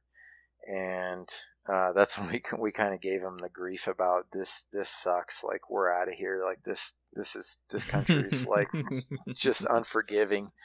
And And they were like, and it was finally, they were like, you serious? And we're like, no, we actually we put an arrow in one just a couple hours ago. And so, and that's where they were like, well, what's wrong with these two right above your tent? And I was like, well, nothing. We just didn't know they were there. So, so anyways, we spent that night and, it wasn't as restless as I thought. I actually was, pretty calm about it, but I probably had more weighing on that than I ever have in my life, but for some reason I didn't feel it as much, I guess. And Sure. another funny thing is that night we got back to camp and we're laying there, and I right next to my camp I can hear something moving, or my tent I can hear something moving around, and then I hear kind of a and it kind of blow out, and I was like, oh great, we got a bear.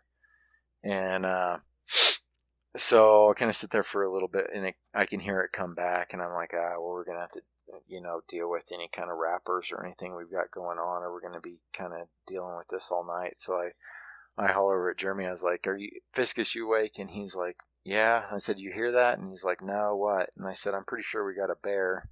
He's like, "Are you serious?" And so it kind of went on for a little bit. We kind of thought, well, maybe we made a little noise, and then it goes over by his tent, and he's like, yeah. And so we get up and we get all of our kind of any trash that we have, any kind of like food remnants, and we kind of hike it up in a tree. And and then it just keeps coming back, and I'm like, oh man, we're not going to get any sleep. And then he unzips his sleeping bag. He's like, I've got a light, and I was like, yeah, my light's buried. So, anyways, he's sitting there, and he unzips his tent, and he's like, you got to be joking me. And I'm like, what? He's like, it's a deer. And I was like, are you shitting me? He's like, no, she's standing here 5 yards from my tent, staring at me. So we had this doe that came into camp, and unlike anything I've ever seen before, she just for some reason was curious. But yeah, I figured we had a bear trying to, that smelt something and was trying to get it, but it was Well, a that would deer. definitely be your first thought. Yeah. Yeah, You yeah. know? So That's, I mean, like anytime like that I've camped in like the boundary waters, northern Minnesota, Canada, like if you hear something rustling outside your tent, first thing that comes to mind is a bear. Because 9 times out of 10, it's a bear. Yeah, they want your food.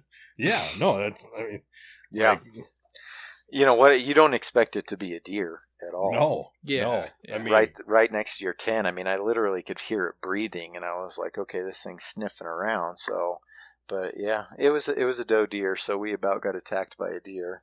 And the so vicious muley. the vicious mountain muley. But anyway, so we got up the next morning, gathered our gear, and it was a little bit hike over there. And long story short, we started just kind of hiking up that face where he went, and we were about 3/4 up it and started seeing a lot of blood and some hair, and we hadn't quite made it to where he had bedded, because it was literally a kind of a vertical cliff. I mean, it was pretty jagged, so you could climb all right, but you couldn't see where he was bedded once you started going, and he wasn't where he was bedded when we left him. So that's when my heart kind of started to sink a little bit. My kind of finding something in that environment is much much different than like in the Eastern Plains. Normally, if Right. you get an arrow in something, you can keep track of it, or but in that place, I mean, it could go around a bend and down in a little chute, and you never know. And so Never find it. Yeah. yeah, never find it. And so I was about 3/4 of the way up, and my cousin and Jeremy were down there. My cousin Justin and Jeremy were down there, and my brother-in-law John was on the cliff with me, and they yell and they like, hey, your goat's down here. And it was just like it was just a crazy feeling, and I think for me it just held so much weight. But Yeah. and got down there, and he had tried to come off the cliff, I think, in the night, because there was a little lake down below in the bottom of that basin.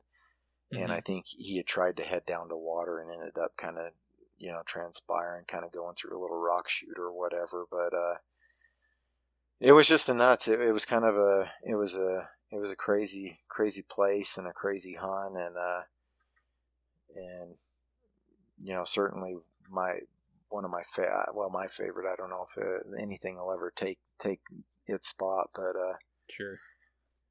but yeah, Big Goat, he was the oldest one killed in that unit, and that's what I went in there to do. And I don't know, we gross green scored him, which he was, I think, just shy of rifle Boone and Crockett.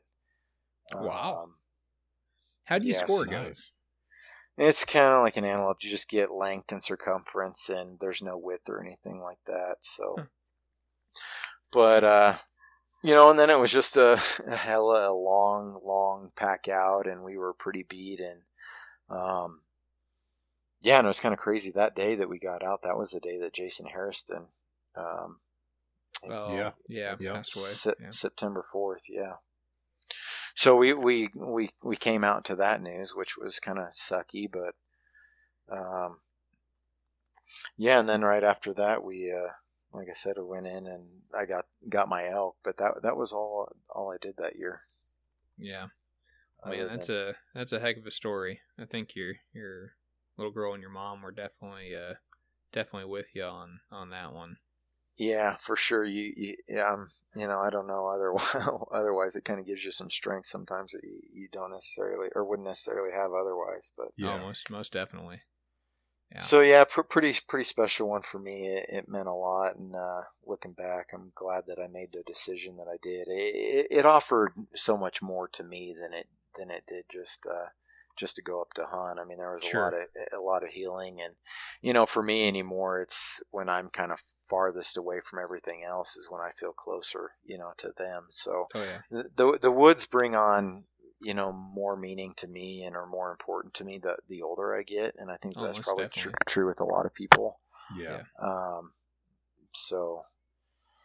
Yeah. But yeah, now I just need to draw my bighorn sheep tag. I've been drooling over that for the last decade too, so I don't know when that's going to happen, but that's another one. And and I think you guys had Jake Downs on early. Mm-hmm. Yep. And he was talking about his the Super 10 or whatever, and then I got to thinking, I was like, oh, what do I got for the Super 10? And just randomly, I think I have 8 of the 10. So then I was like, oh, well, I never even knew about this thing, and yeah, might try it. Yeah, not even trying, but. Are you so the tag you're putting in that you're trying to draw, is that in Colorado or are you putting in somewhere else? For bighorn? Yeah. Yeah, here locally in Colorado. Gotcha. Yeah, that's that's a once in a lifetime kind of tag, isn't it? Yeah, I know a couple of guys that have drawn it twice, and some guys that have won it in a raffle and then drawn it, but it's pretty rare, and I think it's getting even harder to draw. But that's something too about 2010. Like, I never really started applying for out of state or any of those other kind of high profile animals, I guess you would call them, until I moved back to Colorado. Sure. Whereas I know guys my age that have 20 points. And I guess part of it, I was like, I didn't really know. And I missed out on some of that stuff, or at least missed some years of applying. But yeah.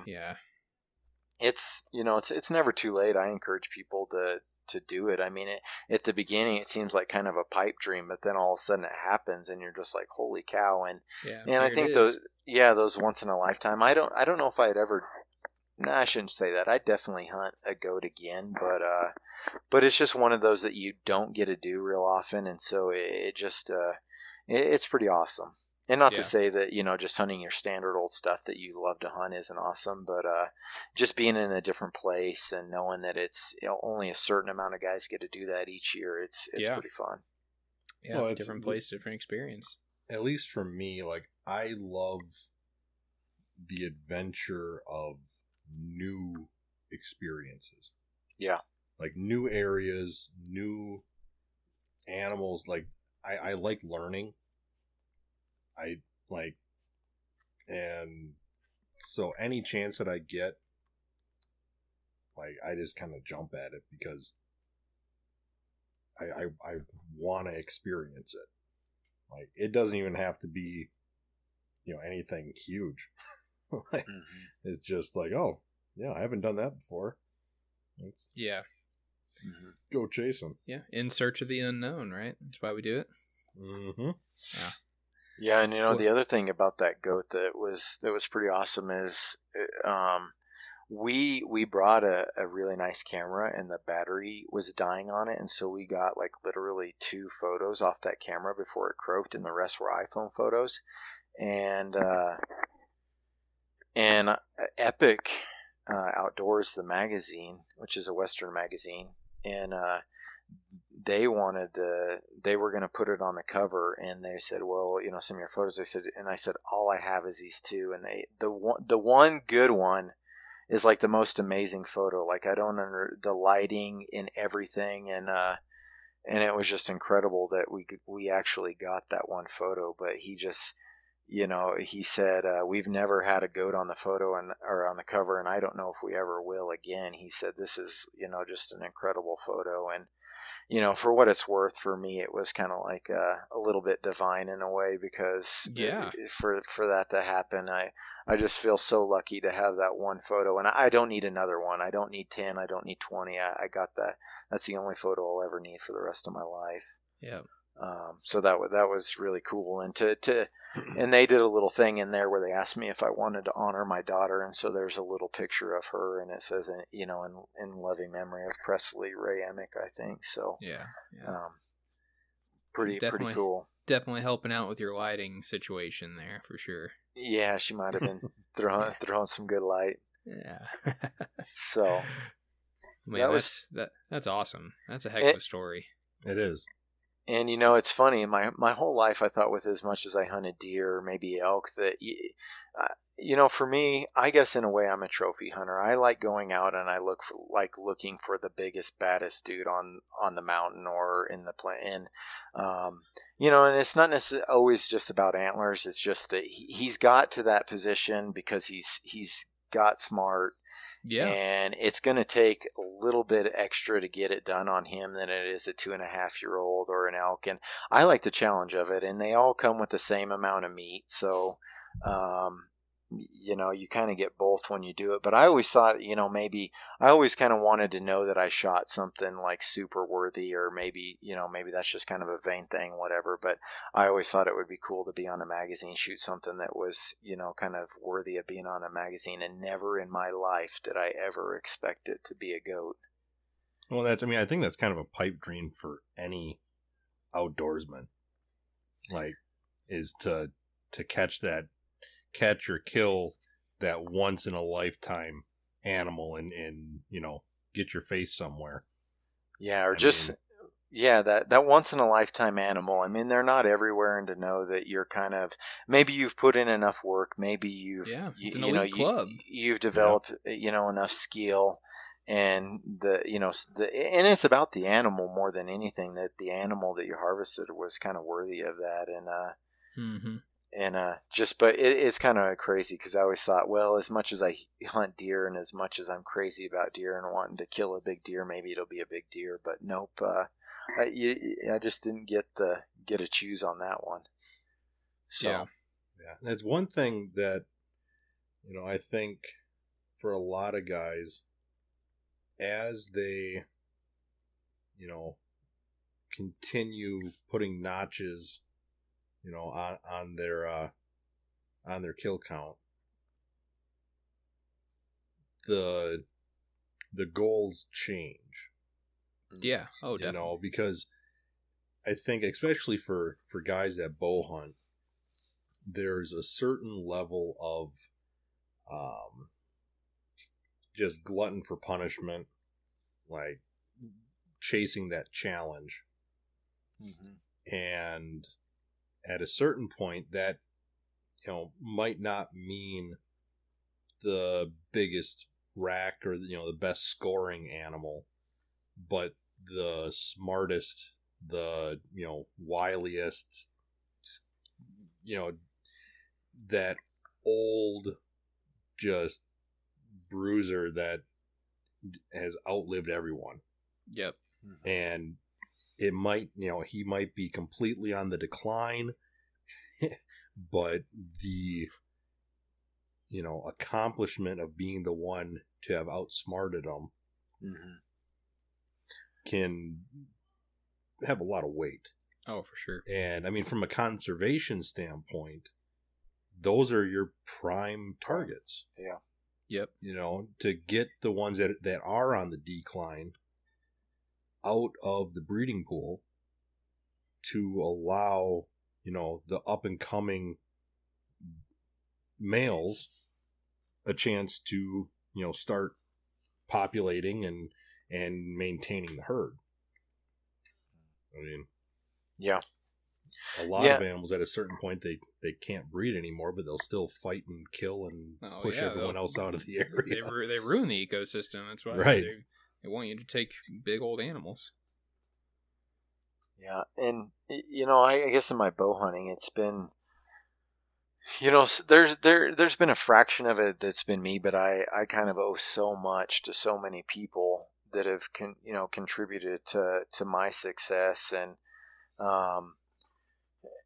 you know, it's like Jeremy, my buddy, my partner, and you know, when I met him, it was just kind of a random deal. I was calling, you know, looking at maybe booking a hunt, and he was killing all these, you know, giant deer. And but more so, I think it's just important, like, who you associate with. Like, he obviously, when I started looking into him, had a skill set that outweighed mine, and I just wanted to know what he knew. And so I just called him and I said, "Hey, can I book a hunt?" And started asking all these questions that like made him like really concerned, because he's like, "Oh, here's this guy trying to know where I am and where I'm doing all my stuff." And you know, when it comes to big deer, it can be super competitive. And you know, with us, less is more. I mean, we're not the guys on Facebook posting pictures. Like, we don't post anything. And you know, and so I called him, and he was like, "Oh, I'm full for 5 years," and it was a lie. And you know, at the beginning, I didn't know, but the more we kind of talked, and I kind of kept asking him questions, and he would give me a little bit here and there, and then the more we got to know each other, he kind of told me, he said, "You just asked too many questions, and you made me nervous." And he thought I thought you were like after my, you know, where I was hunting and trying to figure stuff out. And so for him, but I wasn't at all. I was just completely ignorant to you know, to that. And you're just trying to be a sponge. Yeah, I just wanted to soak up anything he had to offer. He had a skill set that I wanted, and at least, you know, I wanted to improve on. And what I could, you know, tell anybody is that you're as good as the people that you hang around with. And I believe that in like business and your hunting and anything, your faith. If you're a godly person, and if you're hanging around with a bunch of people whose thermostat is set at 55, good luck getting to 100, you know, 100 degrees. But if you're hanging out with guys that are set at 100, 120, 150, it's going to rub off on you. Yeah, you'll get there. Yeah. Oh yeah. You know, you're gonna inherit, you know, some of their knowledge and their skill, and they're gonna make you, you know, better at whatever that is. And so I just, you know, I think, you know, Jeremy a big part for, you know, for the guy's a phenom. And I've always found people in my life that you just really admire them, and it may not be because you know, just for different reasons. Like my cousin, when I was younger, and his way with horses, and you know, breaking horses or riding bucking horses. I mean, I would get on one and they chuck me off the first jump. It was just never my thing, you know, or that we did it. But he just had this skill set, you know, and I always kind of admired that about him. I just thought it was, you know, it was almost like an art. And not in it, I didn't have it, but in, you know, in with Jeremy. And so we got to talking, and then it just kind of, you know, made sense. We both had really different skill sets, and I remember, you know, like looking at, you know, because the guys personally killed a number of 230 plus deer, 240 plus deer. He's, you know, put clients on the cover of Eastman's numerous times. And he doesn't mess around. He's a very serious guy, and he's a very good guy. And I'm pretty I guess I'm pretty, limiting in a way of like who I let into my world. And I think it's just because of that thermostat thing. If you're a negative person or whatever, I only allow kind of certain things in, or I try to the older I get, Yeah. because it seems pretty important to me. Well, it And rubs off.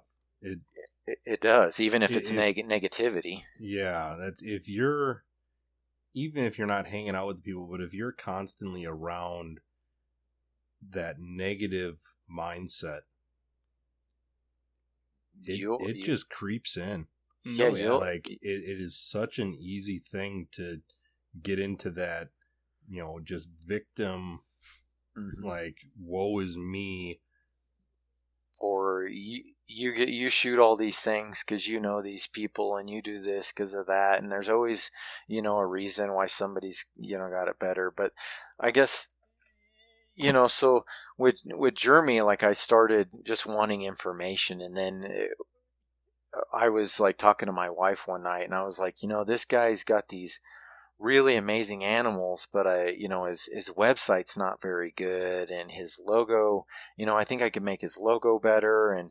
And she was like, well, why don't you just ask him if he is kind of like that. And I kind of talked to him, and he didn't seem real interested, and I think he still thought I was kind of a weirdo.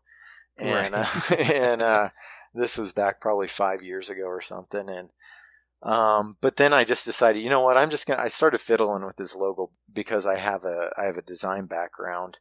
And so I came up with the current logo that we have today, and kind of just sent it to him. And he's like, and it kind of, at first he was still real hesitant. He said, well, that's kind of cool.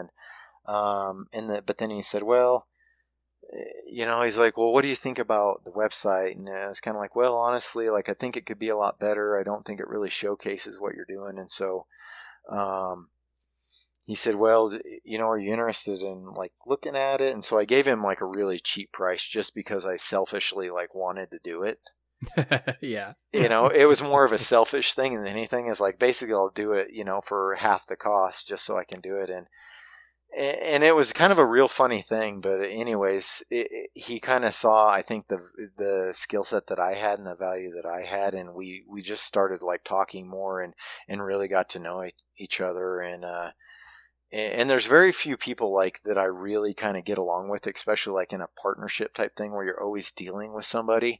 Mhm. And because typically you'll butt heads about something. But with Jeremy and I, he's good at what he does, I'm good at what I do, and we both realize that, and we stay out of each other's way.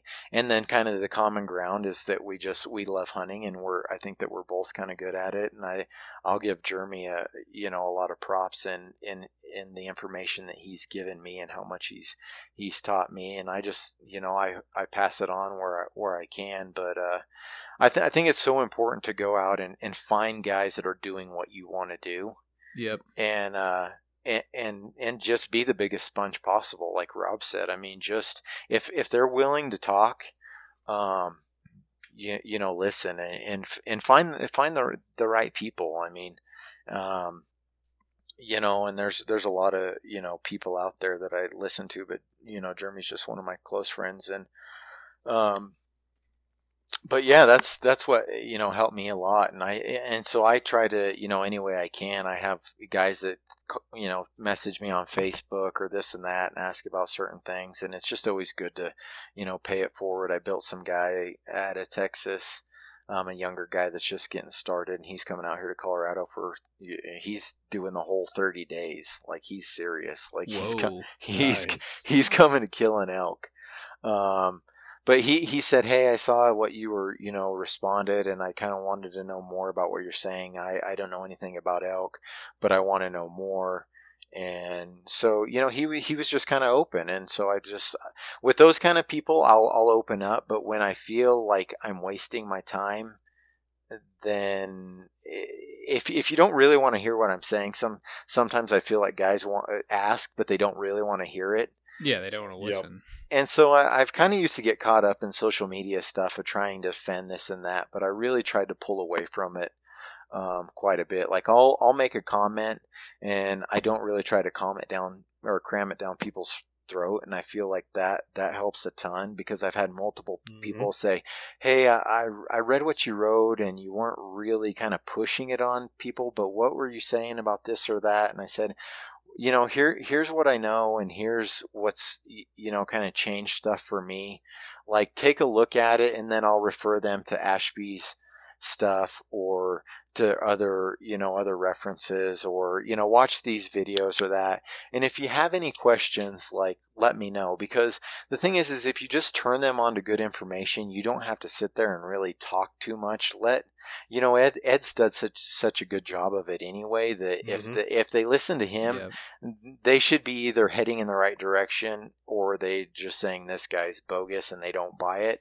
But you've still planted that seed in their brain.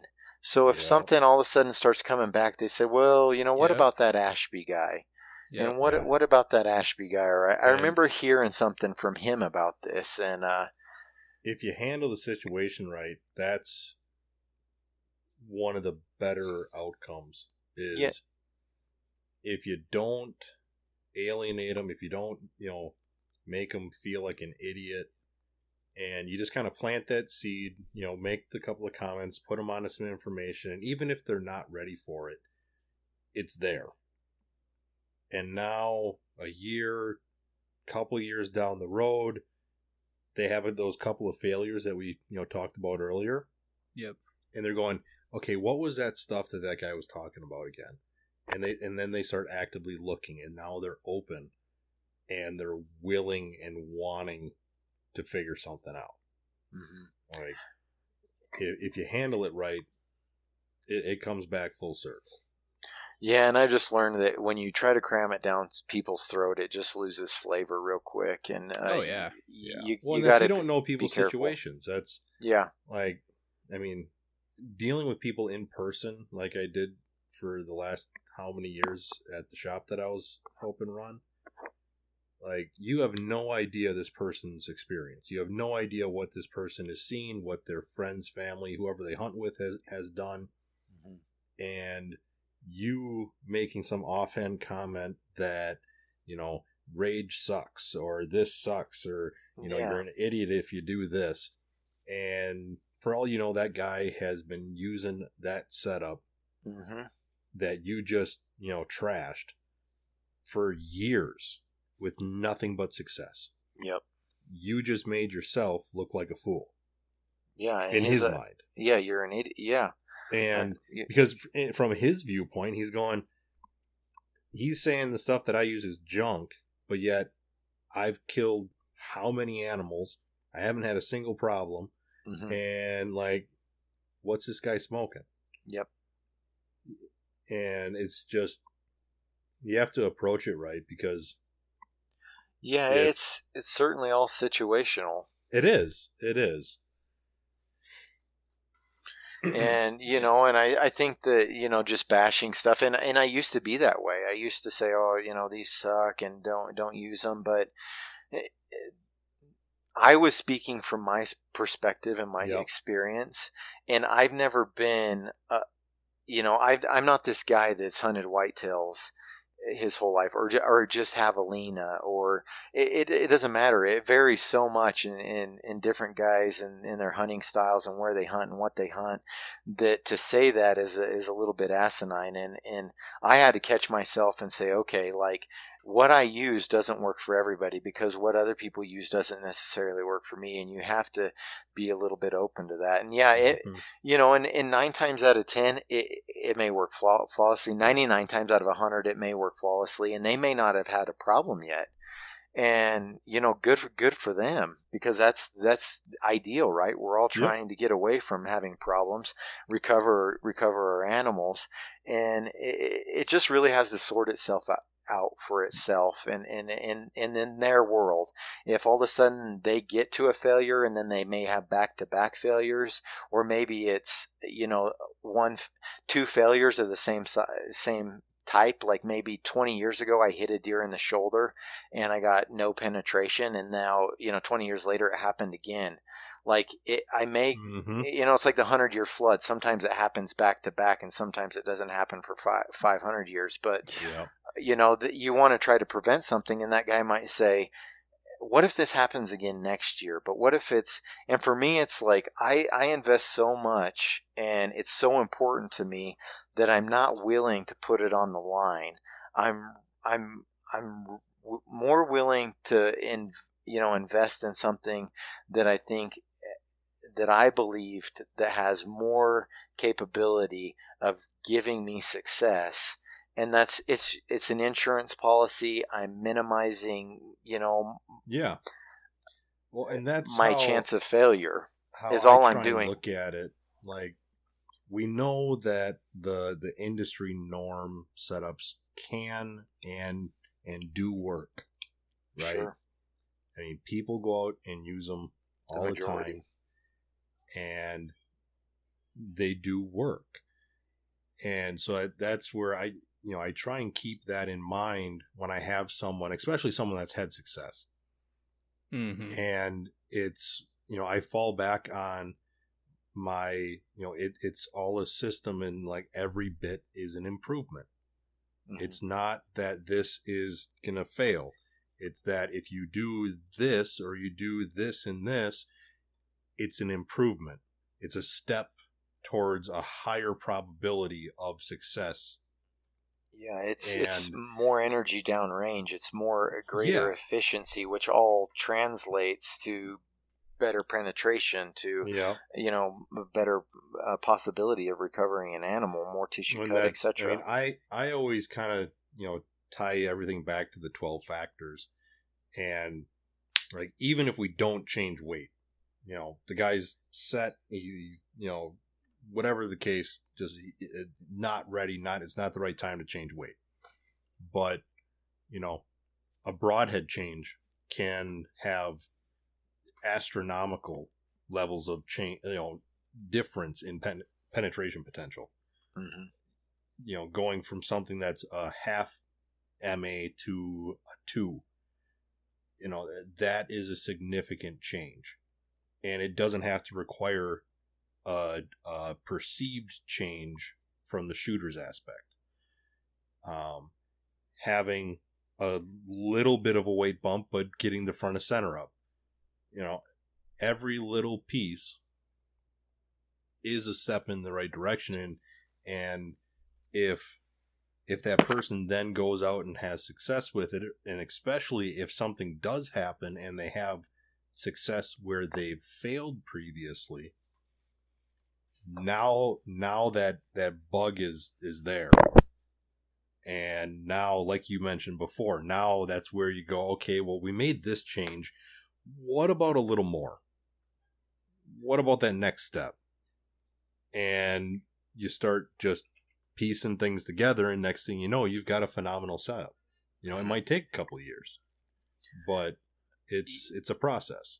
Yeah, I mean, you just start learning and you start analyzing every piece of your setup like much different. Like initially, like I didn't know what to analyze, but now I'm like, okay, is it two-piece construction? What type of steel is it? What's the ferrule transition? Like if it's two pieces, the ferrule, is it steel or is it aluminum? And what's the mechanical advantage? Does it have a tanto tip? Is it single bevel? Is it yada? You start rolling these things through your mind, and instantly you can start processing that stuff, and you can get to a point, really quickly. Whereas before it was like, all this stuff, it's like, well, I don't know what a tanto tip does. And then you're like, well, you realize that if a tip bends, all of a sudden you're creating a ton of drag and also inducing the possibility of a deflection off of a bone, which can change arrow course if you've got a rolled tip on.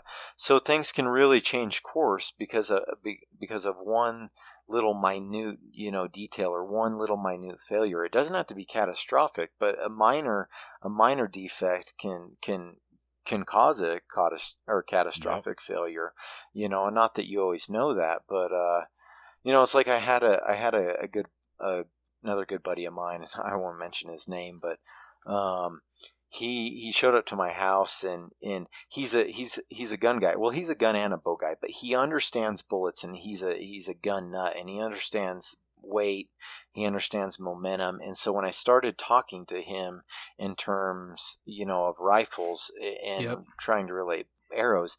He said, he says, like, this makes a lot of sense to me. Yeah, you And notice that guys that do like hand loads and stuff, they oh, catch on to this way quicker. yeah, he's super, super into that stuff. It's and also the same guys that are anal retentive and OCD about their equipment. Yep. Yeah, we're not, everyday guys. We've got an issue, or I certainly do.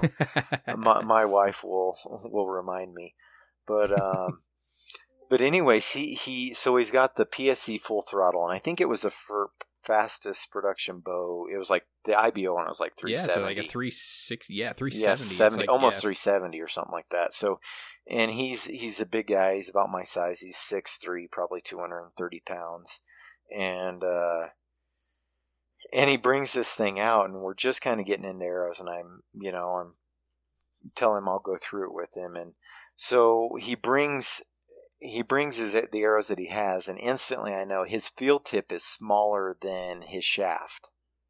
And so I instantly see that, and I realize the drag component associated with this arrow setup, that he has no clue, right? It doesn't register into his mind because he just hasn't been turned on to it yet. But I don't say anything, and his arrow weight was, it wasn't bad. I think it was in the 400s, so it's not like it's sub 400. And we kind of tune up and we go out and we're shooting this. I have a big like 48 by 48 block foam, kind of that layered foam target, and we're shooting it, and and his penetration just in the foam is kind of suffering, and I can tell. And I don't have my bow, but I go in and I get my wife's 37-pound bow, and I've got her like a 6. She shot a turkey with it, and it was still like a 650 grain arrow, and not to mention she freaking smoked the thing, and it just smoked through him like butter. But that's awesome. Yeah, it was awesome, and so it was a good experience for her. And but anyway, so I go get her arrow because I've got a bigger field tip on there. And then I've got an outsert that fades really quickly. This was at the beginning of the Valkyrie era when Brent was making the 80 grain. I think they were 80 grain steel outserts that basically they started tapering immediately. Yeah, because they were so big on the front. Yeah, and I put a field tip on there, and I went out and I just wanted to show him something. So, and I didn't know if I was going to out-penetrate him or not with her bow, but I loaded one up, a heavy arrow with that, that system, and I was getting about 3 inches more penetration. And granted, her arrows were a little bit shorter, so I think we figured it out that it was like an inch, still getting an inch more penetration. And he was furious, like... Fastest bow on the market. Oh yeah, beating your wife's bow. Yeah, and my wife, and I was like, look, hey, this is no big deal. I just wanted to show you how such a small thing can have such a huge impact in your success. This one little thing that it's flying under your radar, but to me, I was like, uh-oh. And so all we did was throw a different diameter point on there and got it bigger, and all of a sudden his penetration increased a ton. And then from that one demonstration, he was sold. It was like, okay, I said little thing, like the devil's in the details. And it wasn't always that way for me. I didn't understand it, and I would go out and I didn't understand all these different components, and that this had to be bigger than that and that. And once I showed him that, he was like, hey, you just tell me what to do and I will do it. Because he saw the value in that one simple change, and how much more he got out of what he, his system and his setup. And that's the way it is with a lot of guys. You just have to show them how one little thing can have such a big impact. And a lot of guys, it's like with, light arrows, a lot of guys, I say, would you rather get hit in the neck with a cotton ball going 500 feet a second or a lead ball going 250 seconds? You choose, but I'm shooting you with one. And a lot of guys are like, well, I don't want to get shot with a lead ball in the neck. Right, I don't care how fast it's going. And, or I said, okay, well, what about a baseball? Like, here, I'll give you this little pebble that weighs a fraction of what my baseball does. Let's see who can Wiffle ball or a baseball, same size. Yeah. Let's see who. I'll bet you $100 I can throw this farther than your little light pebble. And simple things start making, will translate easier, I found, than going into real complicated principles. And then, it's just telling them, okay, well, if you have something really light, like external forces they're gonna play on that a lot more than they will. Way more. Yeah, I said if I roll, a basketball down a hill at you, you're going to be able to stop it. If I throw my car in neutral and turn it loose on you, you're going to get leveled. So you have to understand the value of weight, and and just the laws of physics here. And and they're transcending into bullets or whatever, if you're into that, or arrows. And so really for me, I've just tried to dumb it down with guys, especially if I can beat, if we're in the same place, you can kind of do little things. But even if you just kind of tell guys those simple little things, like it instantly, something starts to click in their mind. And then, like, even my pin gap on my arrow, like my 20 to 30, my 30, 40, 50, 60, they don't really spread out, that much. They grow a little bit, but it's more of just a cleaner arc. When you look at a lighter system, your 20 and 30 are crammed. Your 30 and 30 and 40 start to get bigger, and then your 40 and 50 really start to grow, and your 50 and 60 start to grow even more. And you can really kind of think about the arc of that arrow, the trajectory. It's starting out really flat, but it's starting to die really hard. Right. And normally within bow hunting distances, it's kind of acceptable in that you don't notice it. It's really, the test is when you get out further, and where that heavy arrow will start out, the energy retention in that weight and that heavier arrow, when you get out to certain distances, where the heavy arrow will start to win out. Yeah, I mean, the inertia maintains the speed, and the more consistent the speed is, the more consistent the arc. Yep. I mean, that's like my 950s. My gap does not change from like 50 to like almost 80. Yeah. It's so much more. It's just the same gap.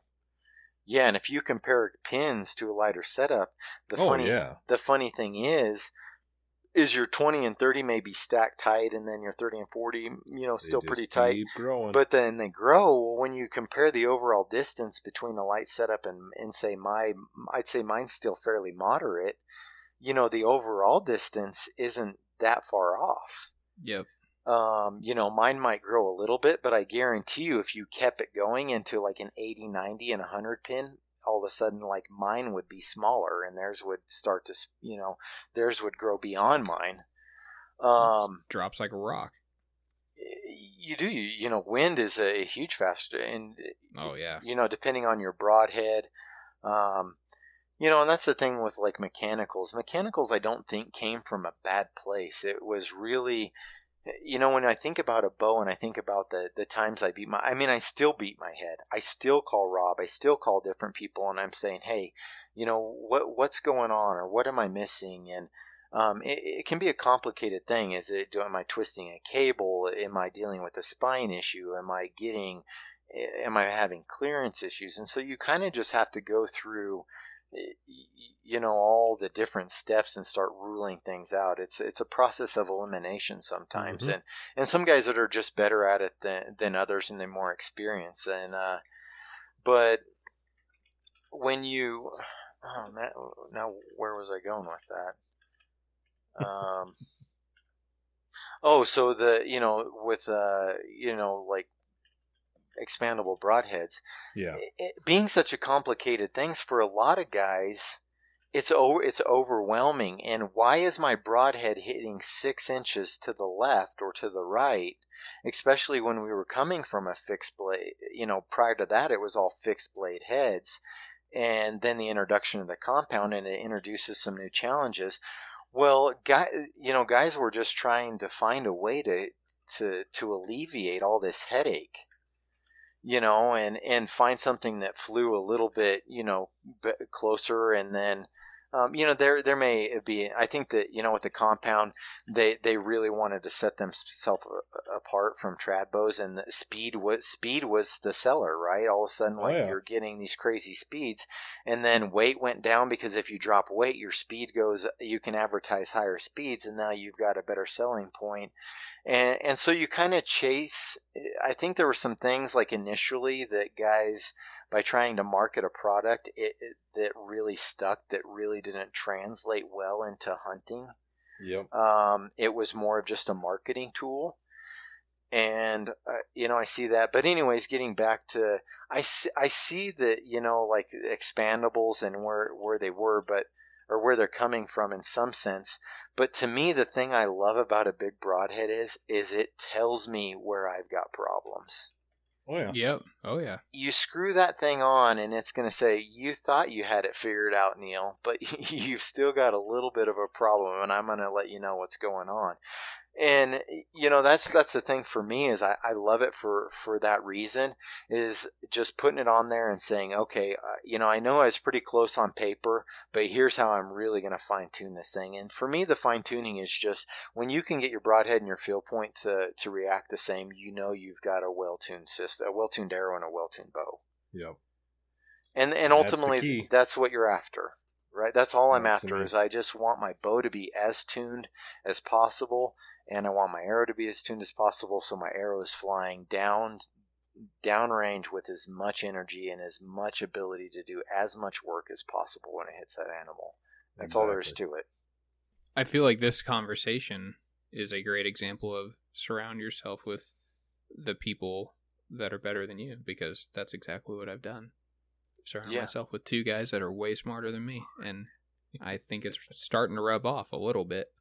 Well, and any day you think you're that smart, it's always not. To me, it's always Oh. nice to to find the guys that are that are smarter than you. Oh, Yeah. Yeah. Or Well, you don't learn anything when you're the smartest person in the room. Yeah. If Yeah. you're the smartest person in the room, you should immediately leave until you find people that are more intelligent than you. Yes.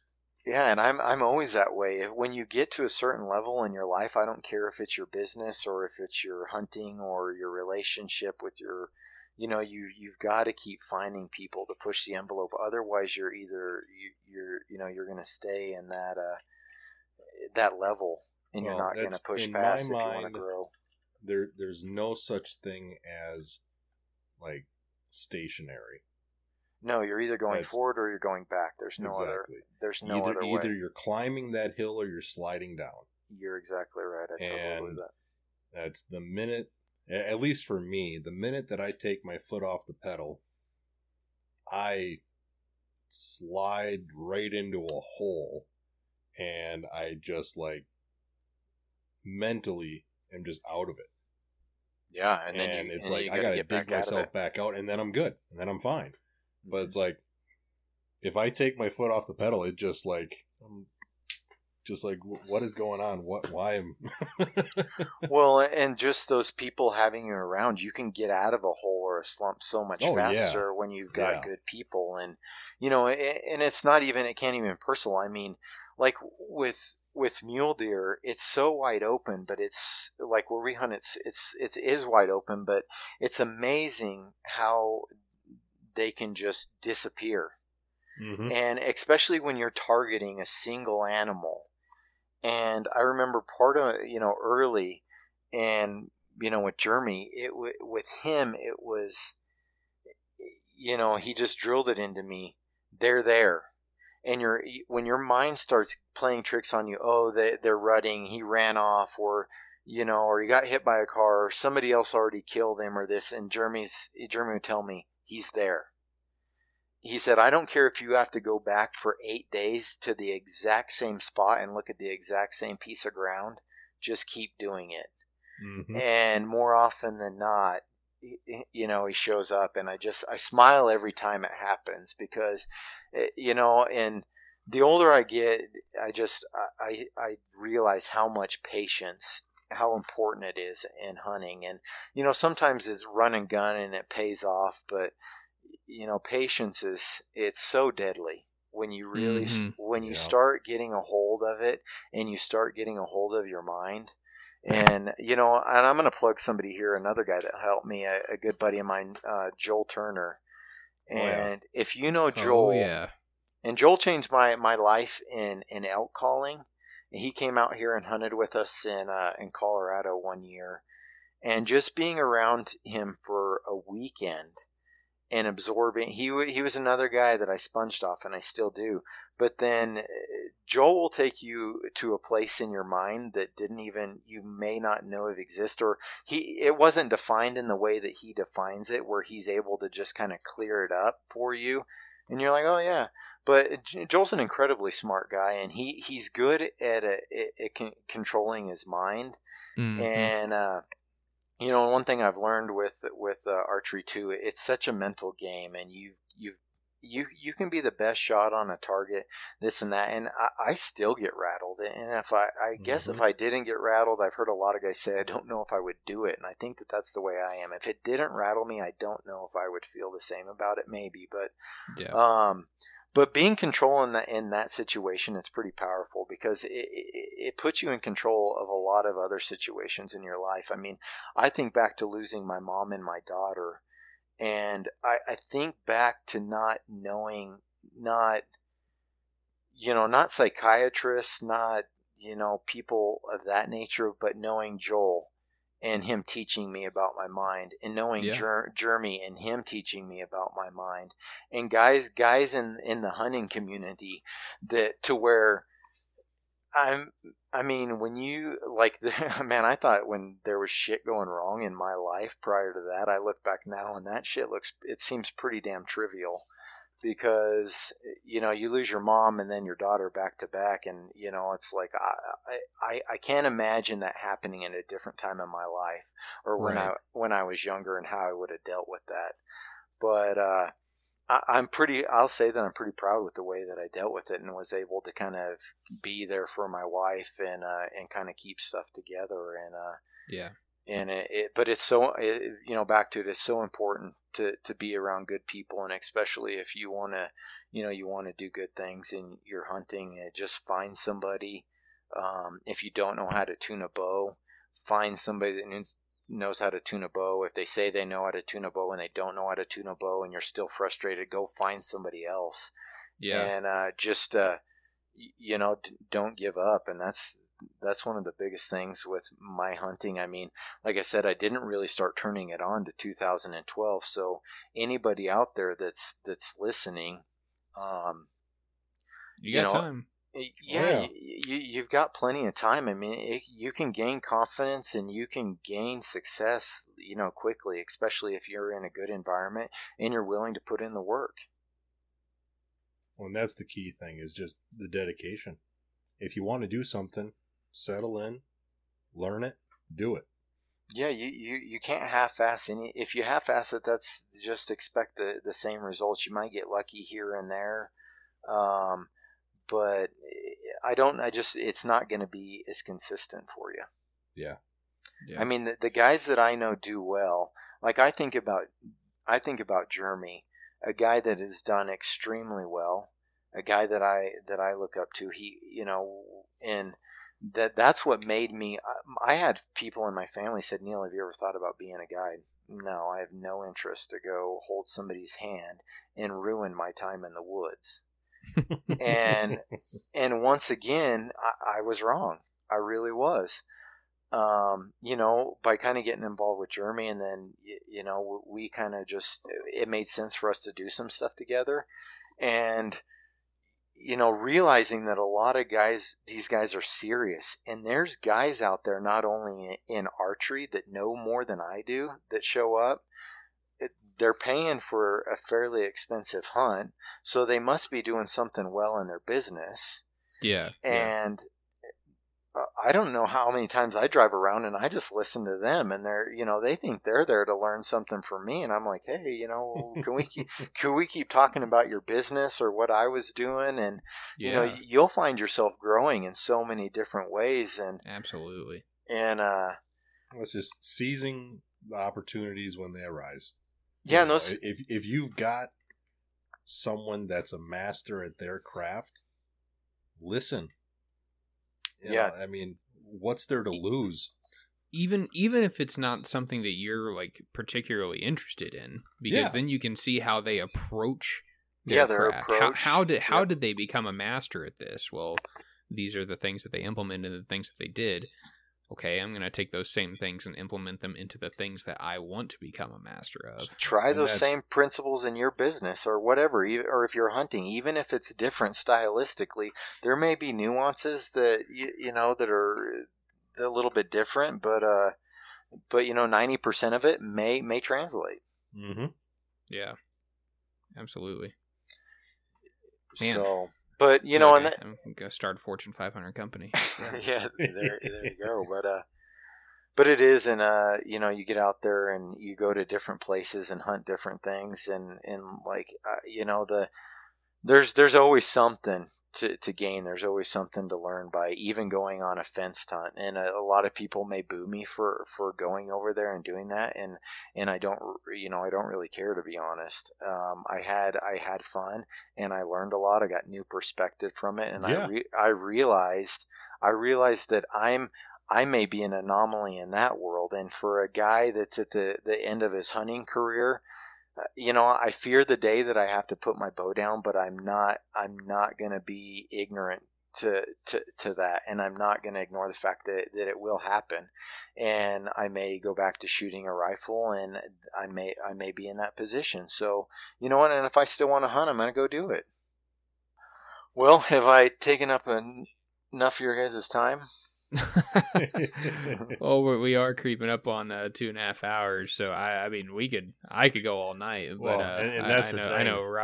Like, I mean, anytime that you and I talk, Neil, it tends to go on for hours. So yeah, it's nothing new.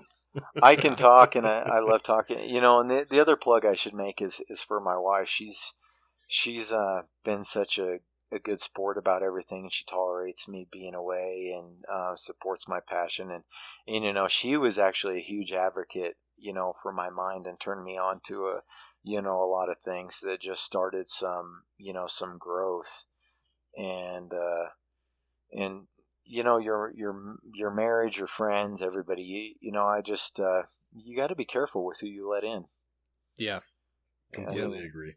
You know, and I've kind of dismissed some people from my life that I thought were some pretty good friends, but at the end of the day, I just felt like for myself, and I just had to do it. It's not that I put them down or you know, like made an announcement, hey, you're no longer my friend. It's just you kind of distance yourself, and especially slip away, and you know. Yep. No, I've had to do that even in my with friends because of my marriage. Just I've good buddies I grew up with and continued to hang out with, and then as you know, when I was married, realized, oh man, maybe this person isn't the best influence, and just kind of the viewpoint changes a little bit, and you go, right. Man, some of this stuff we're doing just yeah.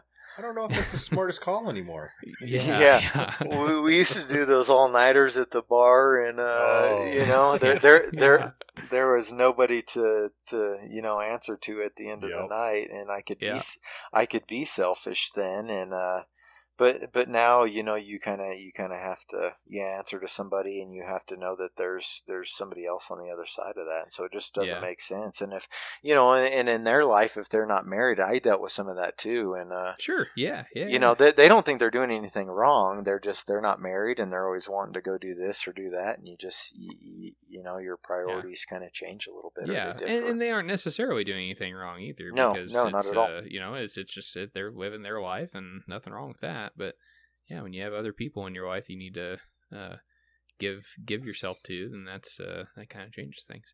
Yep. Well, speaking of getting calls, Rob continues to get calls, so maybe we should wrap this guy up. Yeah. He's still on call, still getting phone calls at 11 at night now. My goodness, poor guy. Neil, I hope that you want to come back on. I know we've been talking for a while, and I know you've been I won't say too much, but I know you've been working on something for a couple years now, and I think we're getting closer to it. So whenever you are ready to chat about that, we'll have you back on. But we'd also love to have you on. You're about to leave here in a couple days to go chase some elk. So whenever you're done with that, come back and tell us about all your adventures. Hopefully it's or not. Hopefully it's more than a one day hunt. Yeah, no, yeah, we get ready to leave here in a few days and kick the season off. So it's always an exciting time in the year. And yeah, we have been working on something for a couple of years, and I don't want to let the cat out of the bag right now, but I hope everything we've been waiting on the person I've been working on it with has kind of just been dealing with some health issues, and first and foremost, we're just ready for him to be healthy, and then hopefully we can continue to pursue what we were working on. But it'll be fun to come and kind of to launch that, or at least kind of drop the ball on that on the podcast, and yeah, definitely. So something our listeners, I think, will enjoy. Yeah, they're probably I think so. We'll just say that. Cool. Well, thank you so much, Neil, for being a part of this and being a friend. Really, I mean, just like kind of we've talked about this whole podcast. Just surround yourself with good people. Iron sharpens iron, and hopefully we can continue to sharpen each other as we try to improve our bow hunting selves moving forward. Yeah, exactly. You bet. So, thanks for having me on, guys. If you want me to come back, let me know. But I'll just keep you updated with how season's going and how stuff's going. And just absolutely wonderful. Keep hammering. Cool. All right, Cam. Cool. Well, thanks everyone for tuning in. And until next time, stay lethal and don't forget the olive oil.